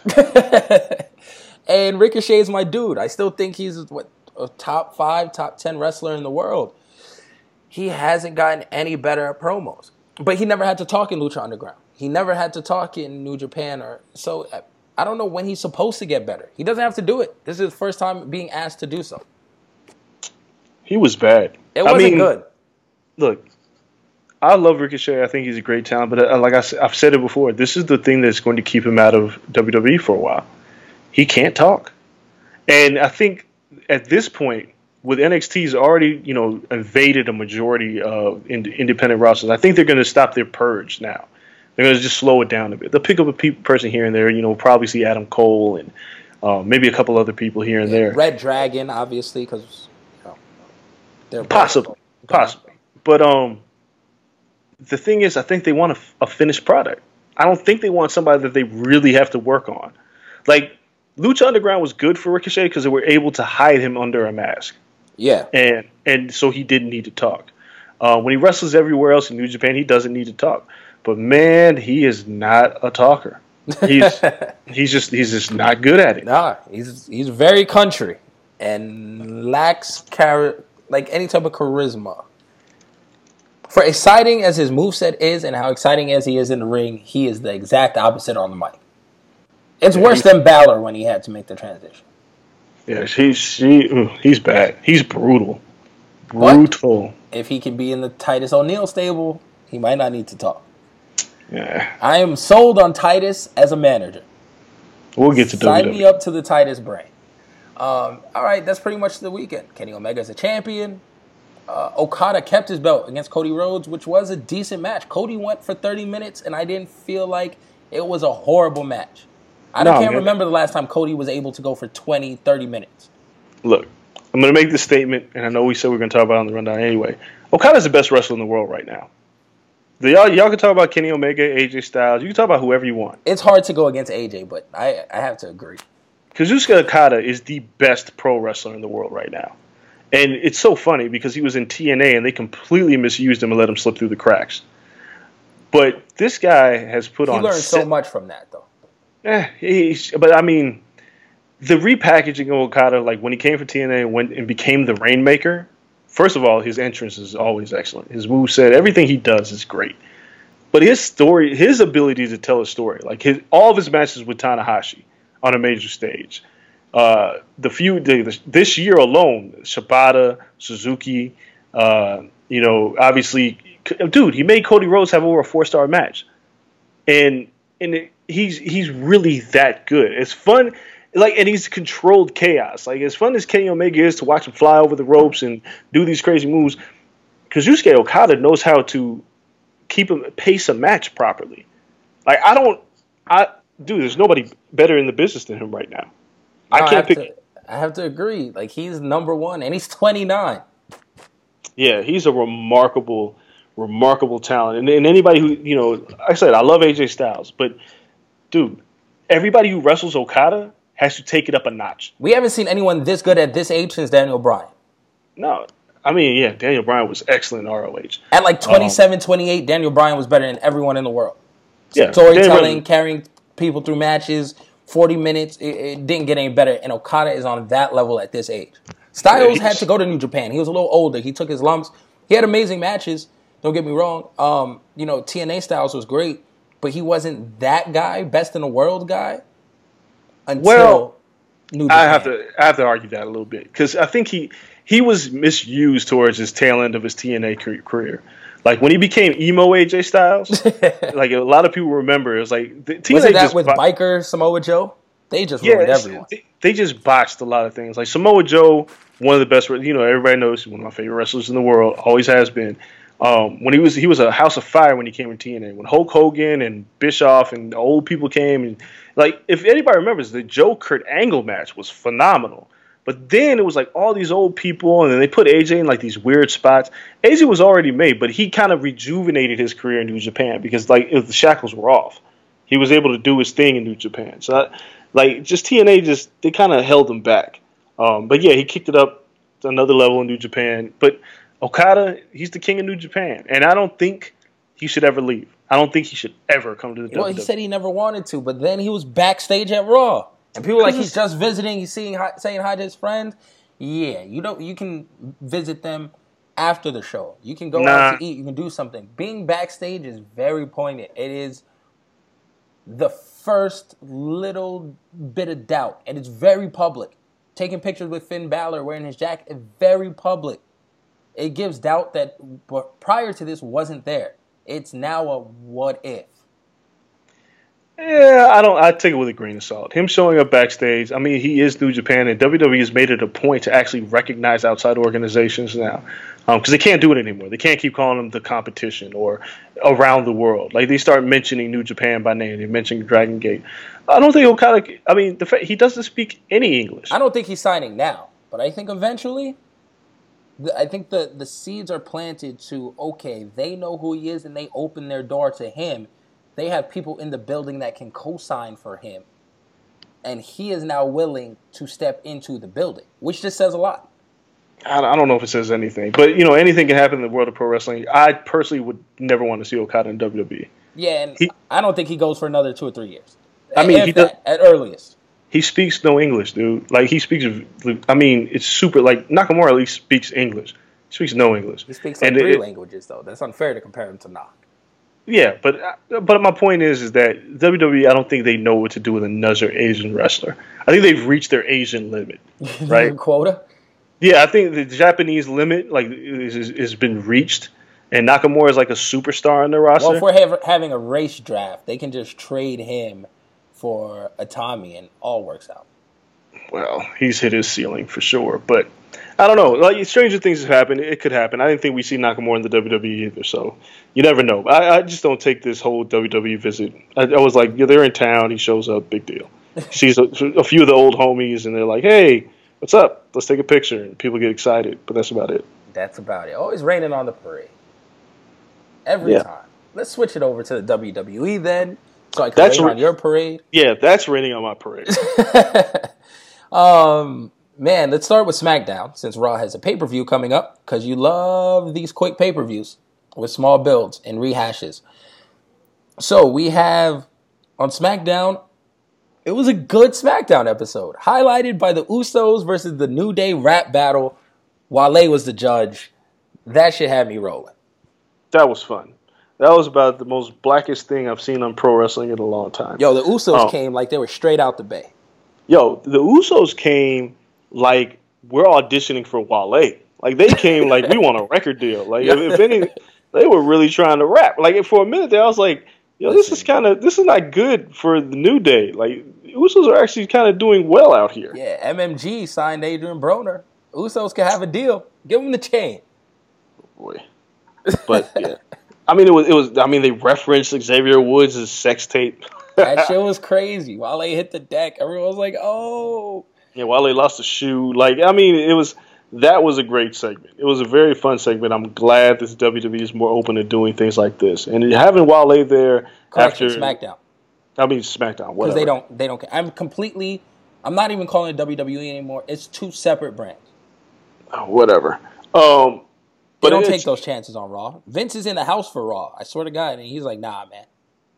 But, yeah, I mean, it was good to see something like this on SmackDown. And, I mean, the Usos as heels Usos are one of the best tag teams in the world. Let's just put it out there. Yo, and as heels, they've hit their stride. Much better as heels. I don't know how someone can't like them now. Because once again, their work rate is good enough. They're athletic enough. They do their thing. And the characters, they sell the characters. Yeah, they're good and they're heels, so their personalities come out a little bit more. And I mean, it wasn't too long ago they had like an epic match with Rowan and Harper. But I think these are guys that if they were on the indie circuit, they'd kill it. But it is what it is. Yeah, because the gloves would be off. These characters on the indie circuit, with their athleticism, it's crazy. AJ Styles had a big night. Him versus Chad Gable, which was a great match. Yeah, I mean, it's kind of one of those things that was putting over Gable, which is weird because Jason Jordan was in the U.S. title battle royal. And it's like they weren't wearing their American Alpha stuff. I don't know what's going on. But American Alpha is clearly like one of the biggest failures from NXT. Yeah. Had a ton of momentum and just went nowhere. Vaudevillains were pretty bad too. Hopefully they can catch it again, though, because the wrestling holds up. Their skill holds up. Yeah, so, I mean, the Styles and Gable, and, I mean, Styles giving him the look to kind of put Gable over after the match. Yeah, Gable might be in for a singles career.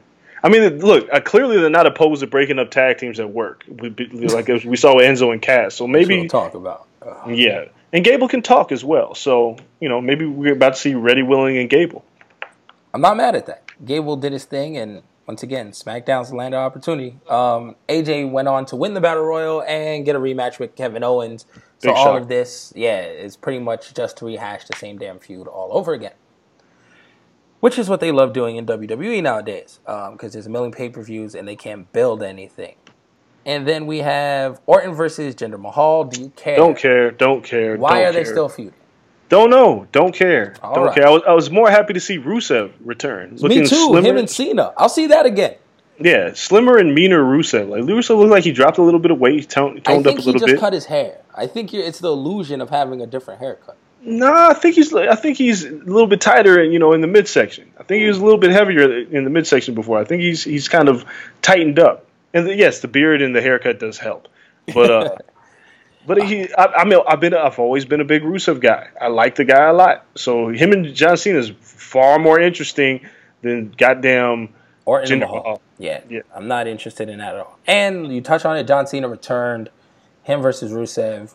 I think that'll be dope. It's probably going to be a one-off because I expect John Cena to go and take this belt off of Mahal. Yeah, it feels like the perfect USA versus, Middle Eastern foreigner angle that the WWE has been prone to do for decades. But, yeah, it seems like that's where they're probably going to go with this. It'd be funny if Mahal beat Cena, too, though. That would be pretty interesting. Then everyone's just putting Mahal over. Let's see. So that's them. We'll talk about them when their pay-per-view approaches a little more. Going to Raw now. Couple interesting feuds there. It really shaped the pay-per-view. Instead of going over Raw, which I don't know if there was anything crazy that really happened, Samoa Joe and Brock Lesnar just had to sit down. Well, I mean, look. Still good, though. I'm starting to feel like if they don't do something smart with Samoa Joe soon, they're going to really ruin this. Samoa Joe has carried that. And I'm not saying this because I'm a big Samoa Joe mark, but he's really carried the hell out of this feud. Like, their little sit-down interview when Joe was like, Brock, I'm coming for you, he, leaves the room. Yo, there hasn't ever really been a true badass to face Brock Lesnar. Oh, it's so believable, right? It's like legit. He says. So I hope the match is like a serious war where these two go at it, because obviously I don't think Joe's going to go over. It'd be a huge surprise. I just don't think they're going to pull the trigger like that. But I think if nothing else, because before I was like, Samoa Joe's going to win. They're going to put him upper mid-card status moving forward and put some guys over. I think he's like a legit guy. Even if he loses to Lesnar, it'd be a huge mistake not to put him in the main event picture for a long time. I think he pulled the same thing AJ Styles did, where they're like, yo, we just need a late fill-in. This guy is experienced. Let's toss him in. They're like, yo, trust me, he can do it. They're like, okay.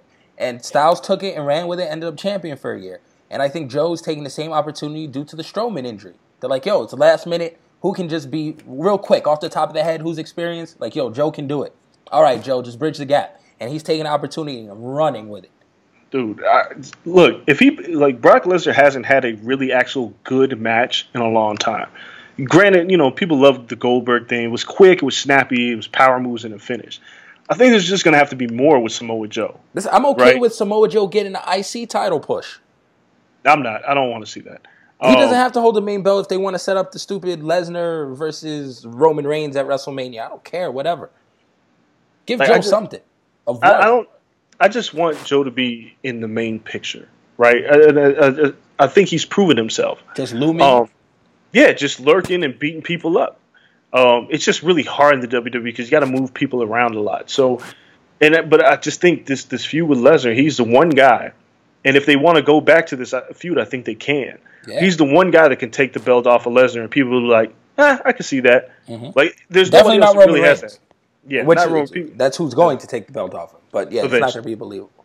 Right, but yeah, that was a high point on Raw. Everything else was whatever. I feel like Alexa Bliss. We'll talk about the pay-per-view in a minute, but everything else about Raw was just kind of there. I can't think of anything else that stuck out to me at all. No. All right, let's go through the pay-per-view then. Great Balls of Fire. Neville versus Akira Tozawa. I like Tozawa. I like the Titus brand. I think Neville still wins because you don't take the belt off him yet. He's carried it for a long time. I think he continues to do so. But I like the feud. I think it's fun. I think it's nice to put Tozawa up on that pedestal again. And I think it's going to be a good match. Obviously, I think Neville's going to win. But I said for this reason. The other thing that I remember from Raw is God bless Apollo Crews for damn near killing himself against Braun Strowman. Oh, God.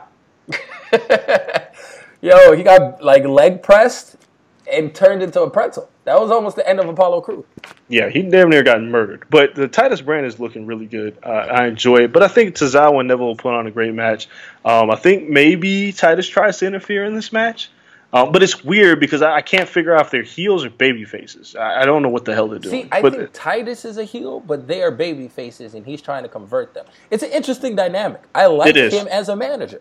Yeah, I think it's fun. I think it's really fun. But yeah, I think he was perfect for Apollo Crews and even better for Tozawa. I like that he's floating between two shows, which is 205 Live and, Raw and the main roster. I like it. And it's better than Titus Wrestling. I think this is his role. I think this role, he's 41 years old, I think. I think this role might carry him in the WWE for the next 10, 15 years. Possible. Very possible. Yeah, because there's no one else doing it. I mean, you got Paul Heyman. It's nice to have another manager. So that match is there. Let's see what else. Enzo Amore versus Big Cass.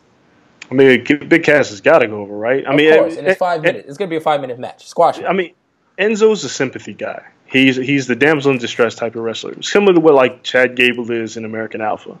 He goes out there, he'll get beat up, and he gets the hot tag, and now there's nobody to tag anymore. But no matter what happens to Enzo, he's still over. So, yeah, he loses this feud. He puts on a spirited fight and gets crushed.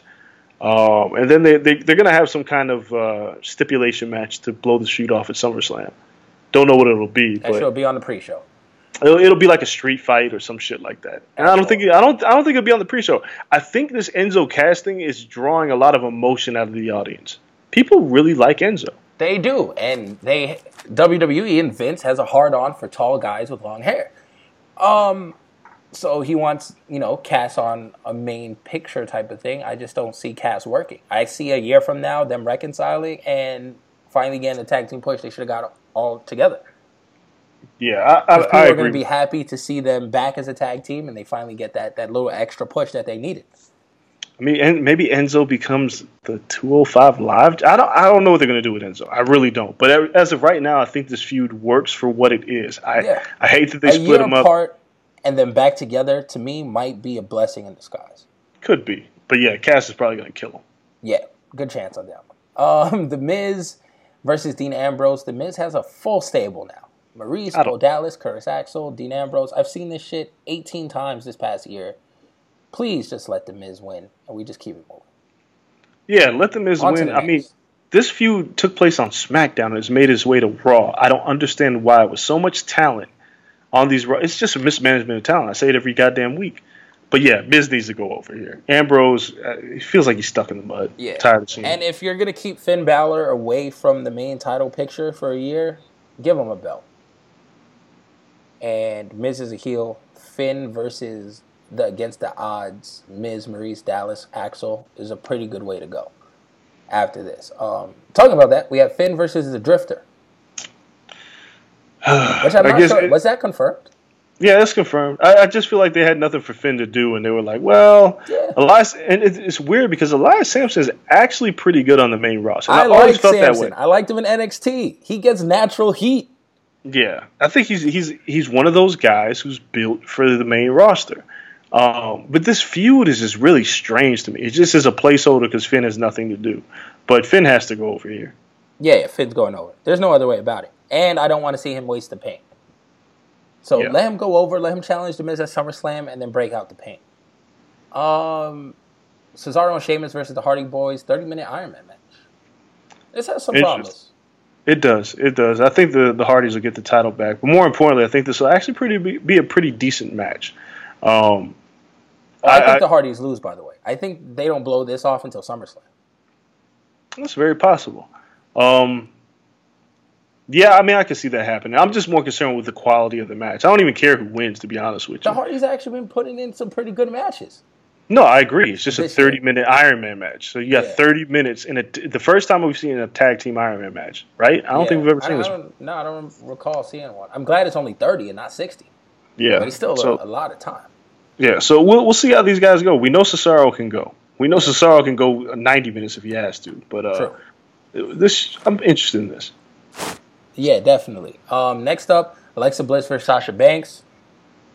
I've taken Sasha. Even though it's smart to do it at SummerSlam in a stipulation for her to win, but why not now? I'll tell you why. Because there's a feud with Alexa Bliss and Nia Jax brewing. And Alexa Bliss... I wouldn't mind a triple threat at SummerSlam. Nah. I think... So there's a couple things here to unpack. One, I don't think there's any wrestler that I watch that enjoys the moment more than Sasha Banks. When I watch Sasha come out with Bayley, like, she genuinely enjoys that moment. So it's really hard. Like, eventually they're going to have to turn her heel again, but it's really hard when she's having so much fun living out her dream. Yeah, and she's too endearing to the fans at this level. Yeah. The other thing is, Alexa Bliss is the type of heel who kind of needs the belt. And I think her importance to the roster is exponentially more with her having the belt than without it. And it's always good to have a heel with the belt and somebody chasing it. And I feel like this match came together kind of quick, so Sasha can't win it right now. I think Alexa going over on Sasha is the thing that can establish Alexa as a true champion. Like, she squashed Bayley pretty much, and she'll find a way to beat Sasha. But I think that the money's in her feuding with Nia Jax. See, I think Nia tries to help Alexa and ends up costing her the match. Sasha Banks wins. Maybe she goes to punch Sasha Banks, she hits Alexa by mistake, and Sasha wins the match, and you get a 3-way feud. Yeah, see, I don't know. But that, again, that's a problem with such a small women's roster. It's not really too many places for, a Bayley or a Sasha Banks to go. It's like everybody expects Sasha and Bayley to feud, but the way these two are acting together, it's hard to even see that materializing over the next month. But yeah, I'm gonna stick with my pick. I'm gonna go with Alexa Bliss. All right, and then we have, let's go up to Roman Reigns versus Braun Strowman, ambulance match. A good ambulance. Yeah. Strowman's gonna win because he's gonna face Brock Lesnar at SummerSlam. That's it.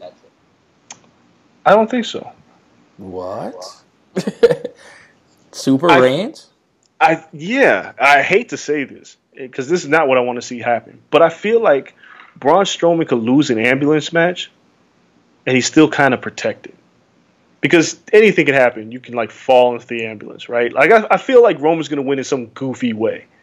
And Strowman fall in the ambulance or trip or some shit because Roman can't really pick him up. It has to be some great feat that Roman squeaks by Braun Strowman.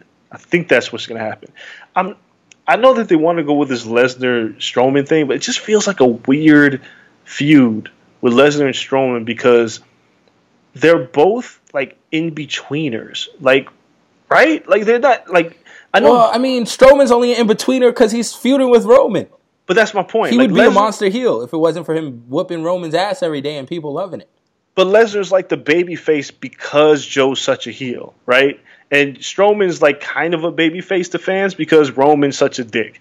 So it's when you put those two people together, it's a weird feud because it's well, who do you cheer for? And then that match could be an absolute travesty between Lesnar and Strowman. Strowman's not the type of guy that's going to make Lesnar work. So I feel like they're going to kind of pull the trigger on Lesnar Roman a little bit sooner than what they originally had planned.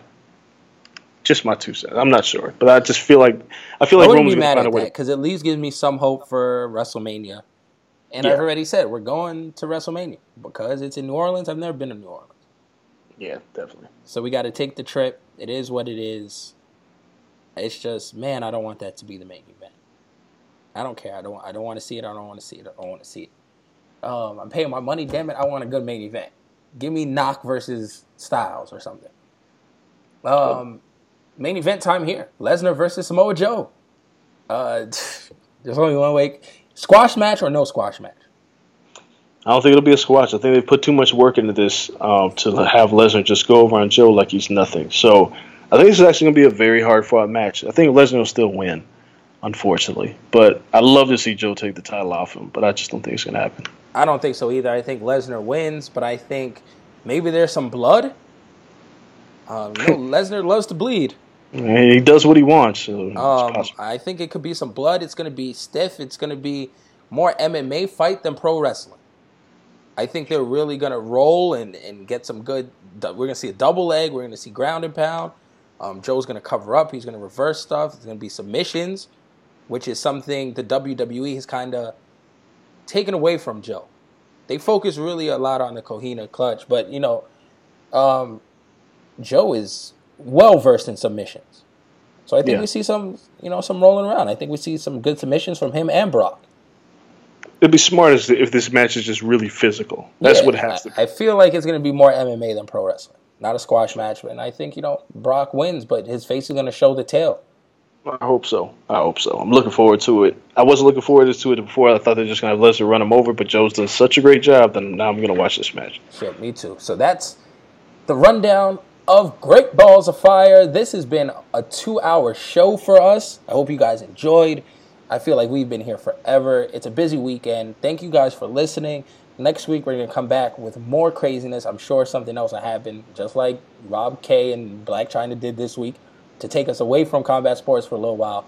But we have a ton of stuff to recap next week. And going forward, as we approach closer and closer to the dream matchup Andreas has been waiting for, McGregor versus Mayweather. I'm sure we'll have their promotional tour and everything to talk about next week. So, as we get closer to that, it's going to be a crazy show. But for right now, follow us on all social media, at The Corner LSN, me at Kel Dansby, him at Andreas Hale. It's over. We're out. Peace.